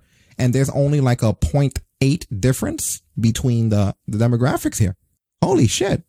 Yeah, NXT closes the gap again. Look at that. So you see, I mean, they're not winning, but the numbers are close. And again, I've told you guys my preferable brand is NXT. I'll still watch AEW, of course, but it just shows that there's interest in the product and that shows growth. Yeah. What I do like about it is like, and this is where I feel like it benefits the whole Monday night block. It shows that people aren't just locking in on one show anymore. Exactly. Now they're kind of like full disclosure, what I've been doing lately, the past 3 weeks, I've been alternating what my live show is. Like this week, this past week, NXT was my live show. This week, I'm going to do AEW, and I'm going to go back and forth because at the end of the day, it's showing love on both ends. Because at the end of the day, the one thing people have to remember, we are wrestling fans here. Yeah, exactly. So we're going to make fun of everything when it sucks, but we're going to put it over when it's good, no matter what the brand is. Exactly. It don't matter what it is. Yeah, so, But those are tight numbers, guys. You have 734 versus 720. Very, very tight, that 29 to 21 point demographic also. So, this is still interesting. I thought that by this point we would just sort of be calling it in. I thought it would be like the last, freaking quarter of a Knicks game and we'd all just be getting our shit and leaving. Anyway, SmackDown. It's almost time to wrap up, guys. Don't forget, we got the poll at the end of this. We're going to vote on what's happening this week on the Elimination Chamber. Go to talkbrunch.com. Top of the website, you have the embedded poll. You could scroll through and click there, and you have the icon. So we're getting to that shortly. Before we do, let's touch some bullet points on what happened this week on the two main brands. So SmackDown, it started with Roman, Jey Uso, Paul, Adam Pearce. They're having a thing in the ring with the Chamber where Paul Heyman basically says that there's a clause in Roman's contract where he has to be at the Elimination Chamber, but he doesn't have to compete. So basically Paul proposes that there's a clause here where you have a 6-man Elimination Chamber and the winner to that gets an immediate shot at Roman. Now they were not clear whether or not this meant like now, like right away, does the bell ring and Roman gets in the chamber next, or do they mean like the following day on Raw? Like, how is this going to work? Oh, no. What it's going to be on the same night. So somebody, God help their soul, is going to have to run through a chamber and then deal with Roman. That's interesting. We don't even have a way to vote on that, huh? Right. Yeah. That's the only thing we could really vote on is who's winning the chamber. Yeah. And we don't have that on the poll. So unless we come up with a way, we'll leave it the way that it is for now. So, it's possible to figure something out during the week. Yeah, definitely. So he announces 2 people. Adam Pearce. He announces 2 people for the chamber. He announces Jey Uso and then Kevin Owens, which pisses off Roman. The rest are going to be qualifying matches. So you get Zayn and Corbin against the Mysterios, with the finish being Zayn going over Dominic with basically he Yakuza kicks his dreams away. That was the nastiest Yakuza kick I've seen in a long time. Let's talk about suicide dives. It's your favorite move. No, let's fucking talk about suicide dives here. Because, once again, this is getting out of hand. I'm going to try to bring this up on the screen so that you guys could see what I'm talking about here. 1 second. Dominic almost died. Do I have it on the right point here? Like, I don't want to bring it up until we... Okay, right around here. Look at this sequence, man. Look at how Dom hits this dive. A chaotic start to this one. Who's going to the chamber? Oh, wait, is it not there? There was a point where it was just before that. Give me a minute, because it just happened before that break. I remember that. Where Dom nearly fucking kills himself. Here it is. This has been quite the rivalry between the Mysterios and Corbin. Dominic and Rey Mysterio have been thorns in the sides of King Corbin for weeks now. This is an opportunity for Corbin to dispatch of both of them. Oh, and we can say that Dominic perhaps has Okay, now watch here. This because I remember it was the 619 part happens here first. Very impressive teamwork. Whoa, and Dominic flying out of the ring. Did you see that shit? Holy shit. He has to be careful, man. Good God. That kid ate that fucking announcer table. Yeah, I want to be out of here in the next 10 minutes, so I'll try to be quick about the rest. Be careful, Dom. But listen, Apollo Crews basically gets buried by Big E in the ring, where he basically tells him he's unworthy in a lot of ways, and this causes Apollo later on in retaliation to come back and during Big E's qualifying match against Nakamura, he gets the match thrown out by interfering, just to be an asshole. I guess Crews is a heel now, right? Yeah, apparently. Fair enough. Rollins returns with his old music. He is no longer Jesus.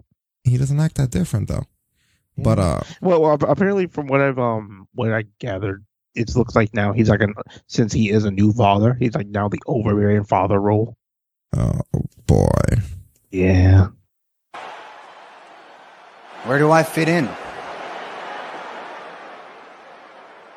And after a lot of self-reflection, the answer became very clear to me. I am the great leader that SmackDown needs to push it into the future and make it greater than it already is. Because success and leadership, it's not about what you can do for me. It's about what I can do for you. I love how they all start walking away. This killed me. They're like, it's the same shit. It reminded me of that whole thing with when Triple H was losing control of Raw and everyone just started walking out one after the other. Unbelievable. But Cesaro stays there skeptically for a little while, and then he starts to walk away, and freaking Rollins just attacks him from behind and just beats the hell out of him. Yeah. So, yeah, poor Cesaro getting attacked. Yeah, but it looks like throwing him in with Rollins next. So. That's going to be a good match. Yeah, absolutely. All right, what else do we got going on this program? Bayley once again steals one from the Riot Squad thanks to Billy, her new Reba, like we were talking about that Stasis predicted a week ago. You know, eventually she's going to officially join Bayley. It's become quite obvious. It also looks like eventually Reggie's going to officially join Sasha like I predicted. Yeah, at this point you need to hurry up because I'm about tired of Reggie. Yeah, you running out of time for him? I'm telling you, Reggie got like another few weeks where I'm just like, you know what, just fuck Reggie. Like, yeah, but as a result of they need to get rid of, get Billy Kay out of their way, but the Riot Squad once again gets screwed over because they're hanging out with Billy Kay. So, yeah. And apparently there's already, what's that you going to say? I was going to say in a brief moment of happy news, though, speaking of the Riot Squad, Sarah had her baby. Yeah, I saw the pictures. Yeah. Congratulations. Yeah, congratulations to the new parents. Mm-hmm. I feel like there's a scratch. Oh, gosh. I cannot believe Billy brought those resumes out to the ring again and cost you the win against Bayley. You were so close, dude. You're so close. It's just like frustrating because it's not like she's the one that threw him in the ring room. Wait, what? I'm sorry. I didn't mean that, actually. I'm just so frustrated right now, and I'm sorry. I didn't mean that. My eyes hurt. You're disoriented. We were so close. I'm sorry. Uh-oh. They're not getting along already, and they just put them back together. They started hinting that the two of them have problems with each other now. Oh, really? God. The fate of tag teams and faction of the WWE. But, they just started. Once again, the fate of tag teams and factions of the WWE. Oh, my God. Once they get together, I already am waiting to see how they break them up. Good Lord. Sasha Banks and Bianca make fun of Nia Jax's hole. That pole, baby. Yeah, man. They make fun of her hole. That's, Roll it!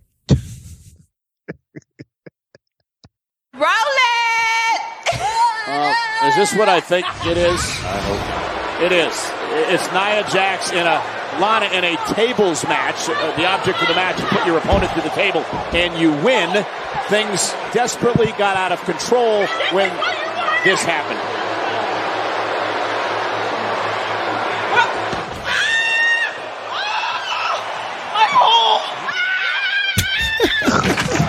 She gets bumped through the table. First.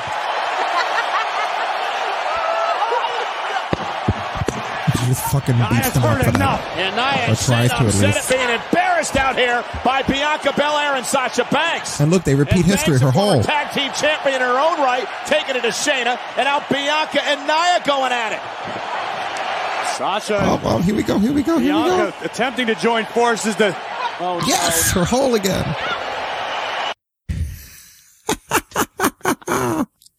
That's just a phrase you expect to hear. Yes, her hole again. And by the way, the fucking spoil sports at WWE, apparently they tried to edit that shit out of the replays. Yeah. Dicks. Nia Jax's hole got a lot of mainstream attention. New York Post actually ran with the story and put it in the newspaper. The story about the bidet kills me. Yeah, we're getting there. I fell apart when I saw that. Lana tweets, sounds like our tables match hurt your whole body. I won. Naomi tweets, woke up this morning and the first thing I thought about was Nia Jax. I'm so mad. # my hole. Oh, God. And then Nia put, I've been receiving a whole lot of love. Much obliged. # my hole. And then, like you mentioned, I couldn't believe the shit when I heard about it. I never heard of Tushy. I don't know what Tushy is. But this company reached out to Nia. I actually have the physical letter, but I'll just read it to you. But they reached out to Nia and they said, Dear Nia Jax, I saw what transpired last night during Raw. I guess this is, who is this? Is this the president or this is the founder of the fucking company. My condolences to your hole. That looked like it hurt. To help ease some of your pain, I'd like to send you a free Tushy Spa 3.0 bidet to install. I imagine things are a bit tender up there right now, with lots of sensitive nerve endings. Wiping with dry tissue may irritate and damage the area further. With a Tushy Spa 3.0, you can spray your bum with water. It'll help it feel cleaner, fresher, and healthier in no time. We can also send you a Tushy Travel, a portable bidet, perfect for people who poop when they're out and about, to have on hand and in case you need it, and for as long as your pain persists. Lastly, we'd love for you to be a Tushy brand ambassador and speak to the many features of our bidet offers athletes. Let me know if you're interested in a free Tushy and Tushy Travel, and I'll send you one ASAP. Feel free to check out our assortment of products at www.hellotushy.com. Cheers, Mickey Agrawo, founder of Tushy. A portable bidet. What the fuck? If there was time, I'd go to hellotushy.com, but no, we're trying to get to the poll. But we do have to see this commercial. Just for the sake of curiosity. Oh, God. Right? What am I looking? I don't even know what this is going to be. Know anymore. What? People who have been diagnosed with dingleberries have many questions. How did I get these bum crumbs? What is a Plop-Tart? How will this affect my loved ones? You need answers, and we have them. It's a 300-year-old technology, and it's called water. So say goodbye to wiping your butts and say hello to washing them with Tushy, the modern bidet for people who poop. This is a real fucking ad. What the wild the hell did you just play on a fucking screen? That motherfucker said for people diagnosed with dingleberries. What the fuck? Should I share that? Because it's like, I feel like if it comes up on a social media, it seems weird, right? Like, it will be like, what the fuck happened that they shared that Tushy commercial? Oh my God. With some of the shit we've shared on here, fucking go for it. Yeah, why not? Oh my God. That was, oh God, I'm crying. That was weird. Dude, that commercial was a shoot. I couldn't believe that shit when I heard it. That motherfucker said for those diagnosed with he said Plop-Tarts. Like he followed dingleberries up with Plop-Tarts. I didn't know that was a thing. What is fucking going on here? I don't know. And then I saw this on social media. Let me see if I could bring this up. Okay, let me wipe tears from my eyes first. Holy shit. Which one is it? Oh, God. I had this image. I'm trying to find it now. Now I forgot what the hell it's called. I just found it and it was of Nia. I'm going to be so mad if I lost it.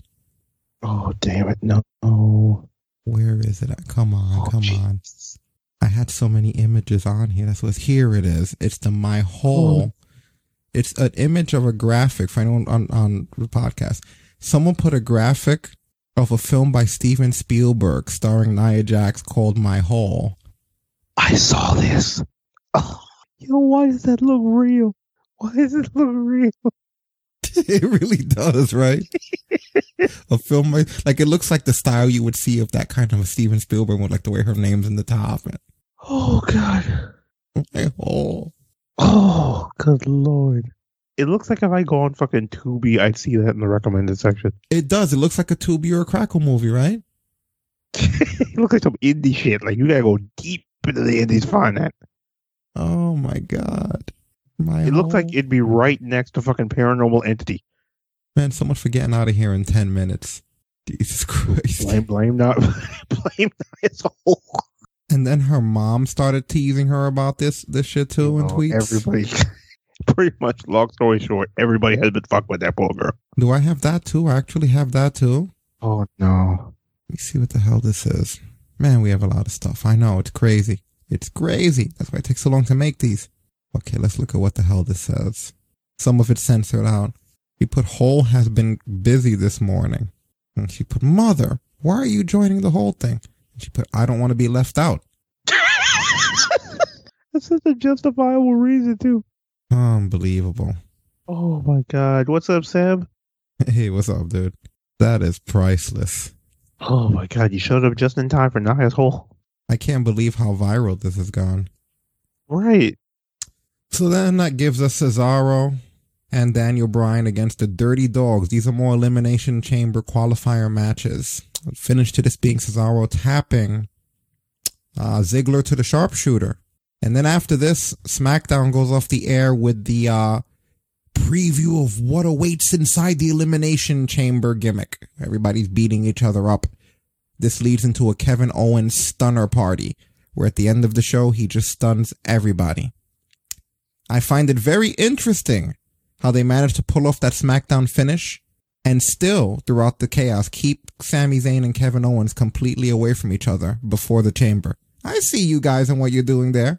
Right. Kevin Owens and Sami Zayn have not interacted at all in months and months and months, even to the point where a big clusterfuck happens at the end of SmackDown that literally involved all of them. And I was waiting for that last stunner. I thought that what it was going to be was he was going to have a stunner party and the last person he was going to turn to was going to be Sami Zayn, and then they'd be face to face and then they would throw the credits up in the copyright. But he just wasn't around. He just never came back in the ring. I thought that was interesting. Yo, I just realized it just hit me. Sami Zayn and Kevin Owens are going to be in a chamber together. Yeah, I know. They've been really quiet. They've been very careful about not mentioning them at all together, and they always just missed each other. I've been watching SmackDown notice. I'm like, these two are always just within arm's reach of each other, but not interacting. But it's like, that scares me. The things I've seen them do to each other in other matches. Yeah, but I'm thinking of the things they could do together. You know? Oh my God. They could have some moments together or against each other. We'll see. But that being said, SmackDown did an overnight average of 1.835 million viewers in the 0.5 18 to 49 demographic. That show is definitely lower because the week before they were at a 126 million viewers. So they dropped quite a bit. They were on a 0.6, so they only dropped 1 point in the 18 to 49 demographic, but it's definitely a drastic fall. Bringing us to our last stop before we go into the voting polls is Monday Night Raw, which last week brought in an overnight 3-hour, 1.715 million viewer. So this had Miz TV. Well, I'm going to let you do a lot of Raw. I was creating all of our content during this, so my notes are very sparse, but I caught all of it. I mean, we had Miz TV, doing the same shit talk. At this point, it's like same bullshit. He fucking got. What made this one so stupid was he goes to his usual shit talking of McIntyre, like he's on this fucking level. McIntyre headbutts him and takes off, but then he goes through this dramatic, I'm supposed to be intimidating, even though I just got my ass kicked speech, and basically declares that since he's money in the bank, he just removes himself from the Elimination Chamber. Yeah. And he tries to give his spot away, right? Doesn't he want Morrison for a spot? He was going to try to give it away from Morrison, but then Adam Pearce, I'm so glad he did this instantly. Immediately debunks it because I know Kofi immediately debunks it because Morrison's never been champion. Yeah, he reminds him that he was a former WWE champion. He's like, this was before your tenure, but I was champion. I love how Miz had the audacity to bring up the fact that Morrison was a WWE ECW champion. That thing's not real. Yeah, I didn't even know if that was canon. That's like GT. Did that happen? Yeah, he held the same world title as Ezekiel Jackson. Mm-hmm. But what a weird argument to bring up. But I was a WWE ECW champion. Yeah, right. And you admitted that now during this era, people would have forgot if you kept your mouth shut. Exactly. But yeah, so it basically morphs into what wanted to turn later on the night. Kofi and Miz are going to have a match, and if Miz wins, Morrison's in the chamber. If Kofi wins, he gets to be in the chamber again. Mm-hmm. So, in amidst all of this, by the way, Damian Priest is with Bad Bunny, and R-Truth gets pinned by Tozawa in the background. So Damian Priest pretty much picks up Tozawa and knocks him out, essentially slamming him against the wall. Tozawa backs up and bumps into him. Yeah, and he takes him out, and then he basically encourages Bad Bunny to cover him, and Bad Bunny becomes a 24/7 champion. Yep, right on time, because he is set this week to make an appearance on SNL. He will be their musical guest. Yeah, and he'll be the 24/7 champion musical guest, most likely. So they knew what they were doing. Mm-hmm. Lacey. I'll take this one because I found out a little bit more about it. Oh, please be my guest. So basically, we have a tag team match. It is Charlotte and Asuka versus Peyton Royce and Lacey Evans. Which, remember that time when they said Peyton was going to get a push? Bitch doesn't even have her own music now. But the finish is after Lacey tags in, she basically darts from the ring, and when Charlotte tries to get to her, Lacey announces, "Hey, you can't touch me because I'm pregnant." Here's the kicker. That's a shoot. Lacey and her husband are going to have a second child. This is how they picked to announce it. That's a shame. Because I was really impressed by Ric Flair's super sperm. Man, Ric Flair killed me.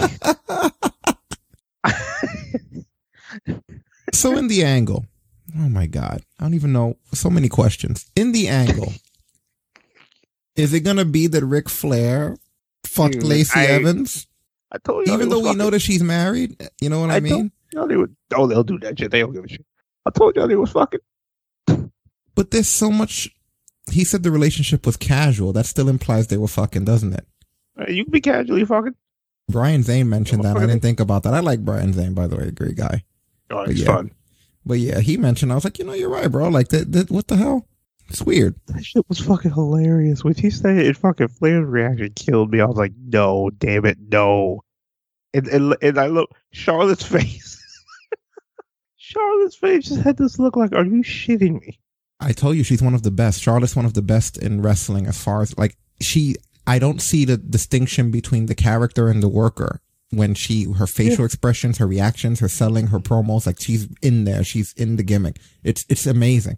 Like I've never seen somebody at that level do that. You know what I mean? At this point, it's not even a gimmick anymore. It's just an extension of her. Because she genuinely had that look like when the camera stopped rolling, she's going to be like, so Dad, y'all fucking? Like y'all shoot fucking. She's one of the few people who I feel still makes WWE and wrestling in general feel like an escape. You know, where she's that character to the core. You believe that fucking character, babyface, heel, whatever. Like, what a convincing character that is. You know, definitely one of the greatest of all time. Like easily. And just like everything about it. And this was another example because the way she took that news, like you pointed out, I'm glad you reminded me about that. The way she took that news, it seemed like shoot news, but for her, you know, not for Lacey. The Ric Flair half of it seemed like a shoot. It did. Like she was upset that she was going to have a sibling. Yeah, like, what are you like? Are you shitting me like that? Like, hilarious. Oh my God. Yeah, she's a father's daughter. You're right. Oh my God, that's But yeah, congratulations to Lacey though. That's how long until WWE makes birth control mandatory? For fuck's sakes, who knows? And we're gonna start. I know there's such a thing as a dead pool, but we need to start a birth pool. Who do you got, Ronda or Lacey? Hell no. I'm gonna go with Lacey just by the fact that she's already expecting. You know, Ronda's gonna make it through a whole new character on WoW before, you know, Fucking Becky and Sarah Logan beat her to the punch already. Now, this isn't a joke, even though it's a little funny to me, as far as the Lacey Evans thing goes. And this is a bit of a callback. You remember back when Nia was fresh, she was fairly fresh, and Stasis thought that the lyrics was going, I'm like a monster.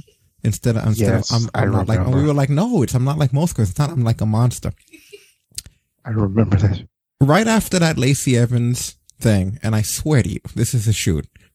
When she announced that and her music was hitting and everything, I can't unhear it now. I even went back on YouTube and listened to the music. I can't stop, and I don't know what the music really is. I have to go and read the lyrics to get out of my mind, because all I hear is 1, 2, I wanna fuck you, and when I'm all done, I'm gonna keep your daddy. Go listen to it and tell me that that's not what you hear. 1, 2, I wanna fuck you, and when I'm all done, I'm gonna keep your daddy. Go listen to it. Go fucking listen to it, because I don't know what it's saying, but I keep hearing that now, and I'm like, wait a minute. If you ruin her fucking song for me, I swear to God. Oh my God. Was this planned all along? What the fuck? Oh my God. Right, like Sam, at this point, we gotta fucking make her a song. Like, holy shit. Like, I remember hearing, it's like, I can't hear the regular whatever. I don't even remember. Did I ever know it now? Because it's all I fucking hear. Oh, shit. Yeah, there's lyrics. What do you mean is there lyrics in it? Come on, dude. The whole walk like a lady, talk like a lady. That whole shit. All lyrics, George. Anyway. So what happened with Orton? He's out there, and then Alexa Bliss, she's interrupting his promo, and she's kneeling in the middle of a pentagram? Yeah, basically, he's coming back. Oh, I know he's coming back, but they had her kneeling in the middle of a pentagram doing some sort of magic ritual. I mean, fuck it, right? Ratings, ratings are what matters. Kids aren't helping right now, so fuck the kids too. Pentagram. Next is going to be blood sacrifice. Let's not get all cute and cuddly. I'm about to use Satan to bring this motherfucker back. I hope they call up, what's her name? The demon, the Asian demon to team up with this demon. You know, rocking chair versus throne. East meets West. You stupid. I can't believe you East meets West. Are you fucking kidding me? Why not, you know? They'll have that pop too. They could do the thing that I want. Like, they'll be nose to nose, and one will look left and the other one will look right to pop both sides of the arena. Oh my God, yes. Yeah, right. You have to. It says right. You have to appeal to the Satanist audience. The motherfucker shows up. Welcome to Monday Night Raw. I wonder if they get heat for using that, because you know how sensitive everybody is not to have the picture of Alexa Bliss, which might even be our graphic for this episode on iTunes. But yeah, the thing of her like that. Yeah, they can change the channel. Fuck them. Another thing that I just thought was interesting was when AJ's talking to Omos, and he tells him that him and Omos together, because Omos finished his sentence going, phenomenal. He goes, yeah, we're like peanut butter and jelly. But his second thing after peanut butter and jelly stood with me. Because he's like, we're like peanut butter and jelly. And then he's like, or grits and M&Ms. And then he looks at Omos and he's like, try it.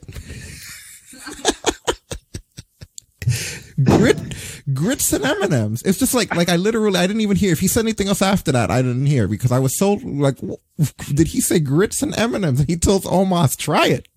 Tell you some shit right now. All right. That is some down south Georgia shit. I've never in my life thought it was like dark magic hearing him say that shit. Like, what? Grits and M&Ms? Hold on. Let me get this shit out. Grits and M&Ms.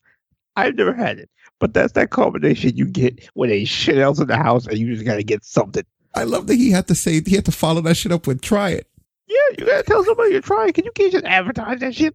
Oh, dude, AJ's amazing. Fucking grits and M&Ms. Like, I heard him say it. I didn't think twice about it because I was like, yep, that's from Georgia shit. So what was after that stupid gauntlet match? Was that it, or did I miss anything? A pain in the ass gauntlet, because spoiler, Kofi won. Kofi beat Miz. So of course he's in the gauntlet because nobody wants fucking Morrison and that shit. But yeah, that long ass gauntlet match was the main event. Yeah. Well, we knew Kofi was gonna go over Miz with that, but of course. But yeah, so the gauntlet. Do you want to go into finish, or you care about that? I mean, obviously the finish, I guess, is most important. Sheamus is the one that goes over here. Yeah, and basically the whole thing with this was, which I hate that they make this a regular thing now. The winner of this is going to be the last person out of their pod, which I hated because the thing I liked about the first Elimination Chamber was I didn't know who was coming out win. Well, you still don't now, aside from the last person, but I know what you mean. They just want to have an incentive for someone to have something, almost like the Royal Rumble numbers and stuff. I don't know if it's necessary. I honestly, even though I should have known better, for some reason going into this SmackDown, I just figured that the Roman Reigns stuff is so white hot that I thought what they were going to do, and I'm shame I didn't bring it up last week, I thought that Raw was going to be the only ones that have the Elimination Chamber, and I just thought that the SmackDown side was just going to be doing other matches. So that's why it was weird when I was like, oh really? Even though the Roman thing works out, we're still doing this. But then the way that they got around that was by making him not in the match. Cause I was thinking to myself, like, Roman's too hot for you to put him in a 6-man Elimination Chamber where he could lose the title. And I don't know if Drew's losing it. So it would be weird to have both champions retain. And you're right. There is no women's chamber. Yeah, because the women's revolution is over and we can't whip out Stephanie for that one. I didn't even think about that. Why is there no women's chamber? Because they can't capitalize on the women this year. That's a good observation. Wow. Yeah, they are having the 2 men. So that's where they fucked it up. Like the Roman one didn't need that. And now it's even worse that it's for, are you sure it's for an immediate title? Like this Sunday, we're going to watch 6 men wrestle in the chamber and then that guy's going to go on to face Roman like right there in the same pay-per-view? That seems like the way they've been promoting it. Because they haven't mentioned anything about that next SmackDown. So shouldn't they say it more than once? That's like an important detail. They brought that shit up casually, like, and fries with that. You know what I mean? Like, it wasn't like an important bullet point. Because I just remember that one time Paul Heyman mentioned he has an immediate match, which obviously immediate means what it does, but I mean, the chamber doesn't even raise. Do they have it right? Like a match before it? What I would figure they would do, because at least this is what I would do, that particular chamber kicks it off, and then you fight Roman later in the night. Maybe that'd be like the co-main. And that's just their way of keeping whoever goes up against him strong, because then they can always blame it on the fact that they were in the chamber. It'll probably be the first person in the fucking chamber then, because they're not going to go over Roman. So whoever the first person in there is going to have a grueling match, and then they're going to go on to win, face Roman, and lose. Okay, yeah, George said I'm talking smack. Paul said literally right after the chamber, they're fighting Roman. So my prediction is whoever the first 2 guys in, one of those 2 guys is going to win it all. So they could have Roman go over and then blame it on that as being the reason why they couldn't beat him. They had to be in from the beginning of the chamber to the end of that match, beat all 5 guys, and then go on and face Roman and lose. They want to keep him really strong. They even have Jay fuck around with him some. So then it's kind of like, wow, that guy was the first person in. He eliminated the other 5 guys, went on to face Roman, almost won, have 4 or 5 false finishes, and Jay comes out and gives him heat. Or at some point, is Jimmy going to return or are they going to release him? I don't even know anymore with this company. A Jimmy running needs to be done. Something. Keep it fresh. Anyway, we're kind of jumping the gun there because that brings us to the poll anyway, right? Yep. Okay. Voting polls galore. I'm going to give all of you guys a minute to get in there. I'm also going to take a minute to get in there. Link you guys in the chat room as well. Yeah, we have to wrap up. So there you go. Elimination Chamber poll. Are they still as of this point? I can check actually, see, because I know they like to sneak in matches, you know, at the most inconvenient times. I don't know how they're going to handle that women's title match, but yeah, this is what we're looking at right now. And again, guys, if any matches are added throughout the week before we all meet back up this Sunday, just come back to the poll. Check the top. They'll be timestamped when we added them. You can just vote on the new matches. Leave the rest of it blank. Whatever you already voted on, just go down to the bottom and resubmit, and it'll still tally up. So don't worry about that. I'm looking real quick before we start to see if they added anything else, because they tend to do that after Raw. Nope. You still got your 4 matches. Yep. Just looking here. Okay. Everybody good? Everybody got their polls up? Yep. Got it up. Okay. I should screen share them too, right? No, we're not screen sharing that. There we go. Okay. Elimination Chamber poll. Let's get this going. So the first one is the SmackDown Elimination Chamber match. You have Daniel Bryan, Jey Uso, Sami Zayn, King Corbin, Cesaro, and Kevin Owens. I think just so they can get it one last time in before Mania, I think it's going to be Owens. Well, I mean, I don't think it's going to be Zayn. I don't think it's going to be Corbin. Jay wouldn't make much sense. But on the other hand, You know what, man? I have to say Cesaro. They're pushing Cesaro right now. And it's like they're all in our face about it. I mean, they're constantly talking about it. Though, like. You know what? I still have to say Cesaro. It makes the most sense right now. The new contract that he's probably signed, they're probably part of the deal too. Yeah, I think Cesaro, man. I'm going Cesaro. I could be wrong, but the Owens thing is not going anywhere. It's not. I wouldn't rule it out. But how many times do they do stuff for way longer and it's not going anywhere? I could just see them using this just to get us one last Owens Reigns match before they kick everything off for Mania. Maybe. I don't think it's going to be a heel though. So Owens is a possibility, but I really still think right now Cesaro makes the most sense, just by their booking, not by what I think should happen. But that being said, if I was going by what I think should happen based on the way their landscape is laid out right now, I would have won Cesaro. No more Daniel Bryan at WrestleMania. We don't need it. We had it. Yeah.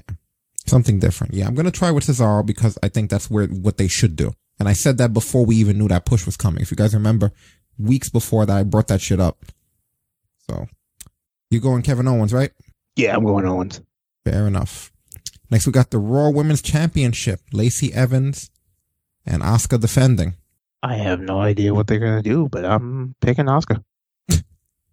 I don't know where, because they didn't say anything tonight. So, like, I don't know. I don't even know anymore. I'm picking Lacey. The pregnancy and all, I'm still picking Lacey. I'm going to completely rule out. They could still have this happen. It's still very early. If this is something that was just announced, we don't know how far along she is. I don't think that you can, after a certain trimester, obviously you can, but I don't think it matters early, number one. Number two, I kind of felt like before this happened, they put her with Ric Flair so that she could win the title from Asuka and then feud with Charlotte. If they're not going to do that, then this entire thing is broken. Yeah, but at the same time, I'm tired of them fucking over Asuka right before WrestleMania.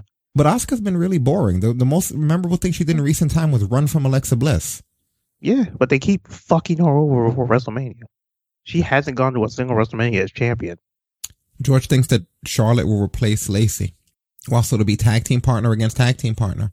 That would be interesting. And that would be a show stealer of a match. I didn't even think about that. And you'd be okay with Charlotte going over? Because now you're going to have people are going to hate her more than ever now. If she beats Asuka. That's where my problem is, because they need to stop doing that.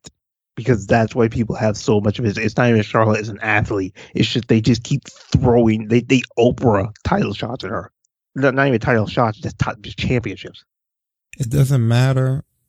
Doctors say you shouldn't tell anyone you're pregnant till 21 in a 2 1/3 months. What am I reading? That'd be one hell of a baby. What are you delivering, Biggie? You know, who's bringing this baby? Amazon. Free shipping. You shouldn't tell anyone you're pregnant till 2.5 months. Oh, I guess because by then it's a little bit more guaranteed to have actually taken. Yeah, that's the way to play. He said, "Is this Kingdom Hearts?" Because you went to 21/2 3 months. Is this Kingdom Hearts? Did I write that down too? Yeah, go ahead. Okay, right. Oh, so she can't wrestle. Is this definite that she can't wrestle at all? I guess I'm naive to how serious that shit is then. So we can't even get the fucking poll accurate to what's happening on Sunday when I've done it ahead of time and all the matches are laid out? We got, yeah. Oh my God. Like there's definitely no chance that she's actually going to be in this match. I couldn't, because I mean, I know with Becky, she found out after her match that she was pregnant. They found out before this one. Like, I mean, Paige's mom wrestled pregnant all the time. And she turned out okay. Did she know though? No, but now we know. So that should be proof that it turns out okay. You know? No, it doesn't work the same. I just can't fucking believe that this match isn't happening. Pieces is more of a chance of Rick fighting. I mean, Flair will get in the ring. Don't underestimate him, man. You tell him that shit. Flair will give a shit. He'll start to pull off his jacket and slam that shit on the floor. Sorry, elbow dropping it, knee dropping it and shit. I bet they don't even say that kind of shit around him. Don't talk about getting in the ring, Flair coming. I don't know what to do here. This is the craziest situation ever. I'm just voting Asuka by forfeit. I'm just gonna have to vote Asuka, but I don't think that she'd go over Charlotte. But sure, I'll vote Asuka just because we don't even know what's gonna be here. Because I think we didn't talk about it, but Corey Graves even said he missed NXT Asuka. I do too, because they weren't feeding that one to Charlotte every 2.5 weeks. But yeah, it's because they don't even know where the fuck they're going. For the record, I would have went Lacey if she'd be in the match. If she still somehow winds up in the match, then that's a shitty. See, like, where are they even going with that at that point? Like, are we sure that she's really pregnant though? Yeah, she is shoot pregnant. I don't even know. It's just all right. Moving along, you got the United States Championship triple threat match of Bobby Lashley defending against Riddle and Keith Lee. I am voting Riddle because they haven't done enough with Keith Lee on the main roster to have me thinking they're giving him a championship, and I'm tired of Lashley's champion. Riddle makes sense. I mean, I don't know how you could be tired of him. I keep forgetting where that belt is. Oh, I haven't forgotten because I've been waiting for somebody to take it off him. Wow, we are on here super late because we got on here super late. Ridiculous. But anyway, so yeah, anybody else with votes there? Lashley, Seb, really? I mean, it's possible just because they hate us. Yeah. All right. And that brings us to the WWE Championship Elimination Chamber match. Drew McIntyre defending his championship against The Miz, Jeff Hardy, Randy Orton, AJ Styles, and Sheamus. Just because I'm calling that they're going Sheamus and Drew for Mania, I think Drew's retaining. I would like, and I hate to say this because I feel so bad, but looking at this lineup, I almost would take anybody over Drew McIntyre. Not because I have anything against him, but just because any other choice would just make a more interesting, unusual, unexpected WrestleMania. Jeff Hardy, more than capable, very unorthodox, interesting WrestleMania. If it even somehow became Jeff Hardy versus Edge, would be incredible. Be history. AJ Styles in that same exact spot. Randy Orton and Edge have history, which I don't feel, as much as people think they shouldn't revisit, that they could. It was on top of a fucking truck during a pre-taped thing. That didn't count to me. That wasn't it. And that other shit they did wasn't it either. The greatest one sucked. So I want a match. Yeah. But see, it was like I said, they've already ruined it for me just by these transitional Orton championships. But I understand where you're coming from, though. Yeah. You got Sheamus, who obviously you got history there with the whole best friend thing that they just suddenly brought up out of nowhere. And then Miz, of course, the only reason I wouldn't directly choose him is because he's the X factor of having the Money in the Bank. Actually, yeah, Miz isn't even in it now. Kofi's in it. Oh, that's right. It is Kofi now. Yeah. So where you see the Miz on your thing, just for those of you that are here now, just mark that as Kofi. And now we don't have to worry about anybody clicking it. Right. Because I'm pretty sure no one's going to think that Kofi's going over in this. But it would be cool because then, hey, Kofi has a chamber win on his resume now. Yeah, by the time people on iTunes and iHeartRadio get to this, it'll probably say Kofi and the graphic will be changed. But for anyone in the chat room now, Kofi equals Miz. Miz equals Kofi. This is Awesome Truth 2.0. This is SOS Truth. But the only difference is both of them suck in this one because I hate more than I hate for Awesome SOS. Anyway, yeah, I'm gonna go with Drew McIntyre only, despite wanting it to be anything else. It would also really look bad and be awkward, I think, for everyone across the board if just before WrestleMania Drew McIntyre was to lose the title. Especially when you look back at his chronicle and everything and the story that he went through during COVID and the sadness of being there by himself and having to carry the company through the shittiest time now that he finally made it. And then a year later, he could have had a good WrestleMania, but fuck him. We're going with Edge versus Jeff Hardy. You know, like, it just doesn't, like, I just kind of feel like even if you don't want him there, like, the poor guy came a full year carrying this brand and he had the shittiest WrestleMania moment in history. Like, literally, it was the driest, shittiest. I felt terrible. I can only imagine how he felt. It was the driest, shittiest moment in the ring, standing there with those bagpipes playing. So you could hear that shit echoing off the hollow fucking walls.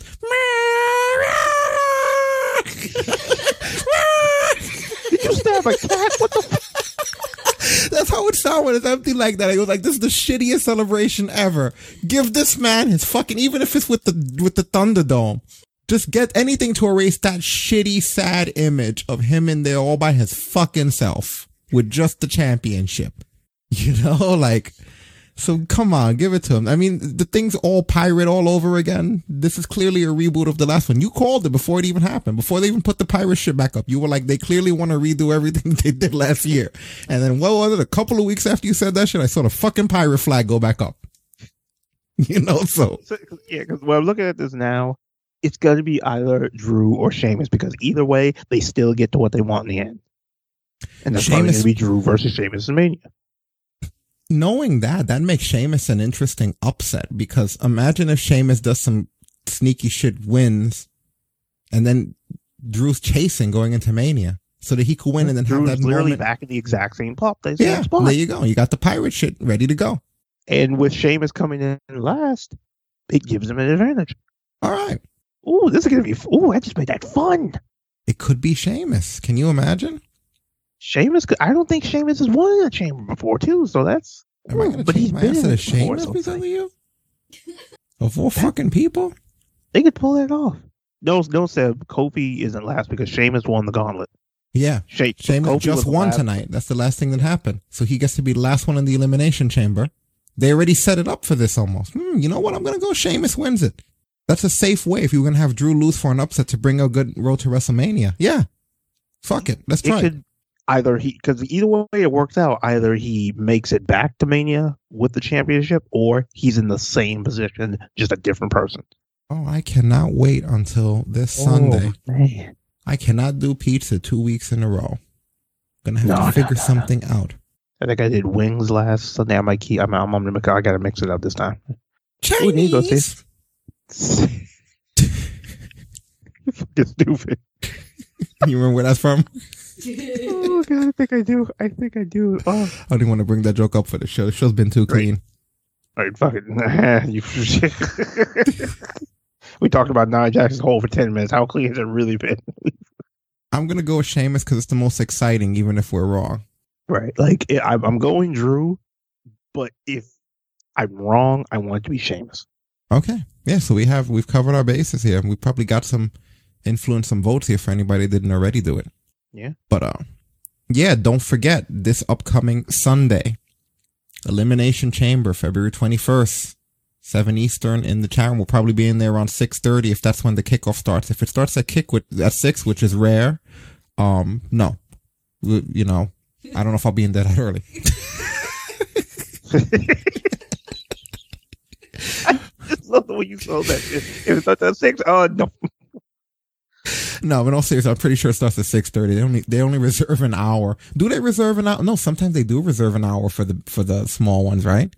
Yeah, sometimes. Yeah, I'll probably be on the circumstance. We'll be around ish, 6-ish, around ish, a lot of ish, you know. But yeah, after the show's over, which I'm assuming is 9:30, 10 o'clock, as usual, there will be a post show in the chat room that you were in on Facebook also.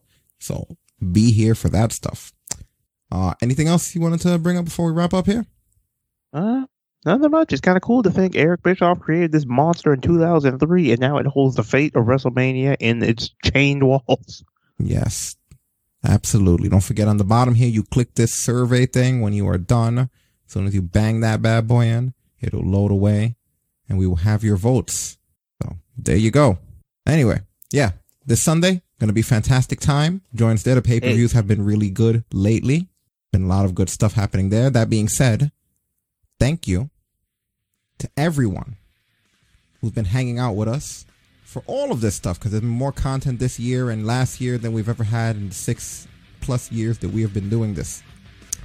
All of our regulars in the chat room, including George Z and EB Gamer, Willie B2, Cabbygon was there for most of the game streams, Seb, Astrion B, Ribaldo, Seth Rollins, Architecto, thank you for the follow. Mohammed, also thank you. Omega Buck 2K, thank you for the Twitch follow. Nino Tanak, as well as Keith Hightower, thank you for hanging out in the chat room with us, homie. Thanks for supporting the cause as always.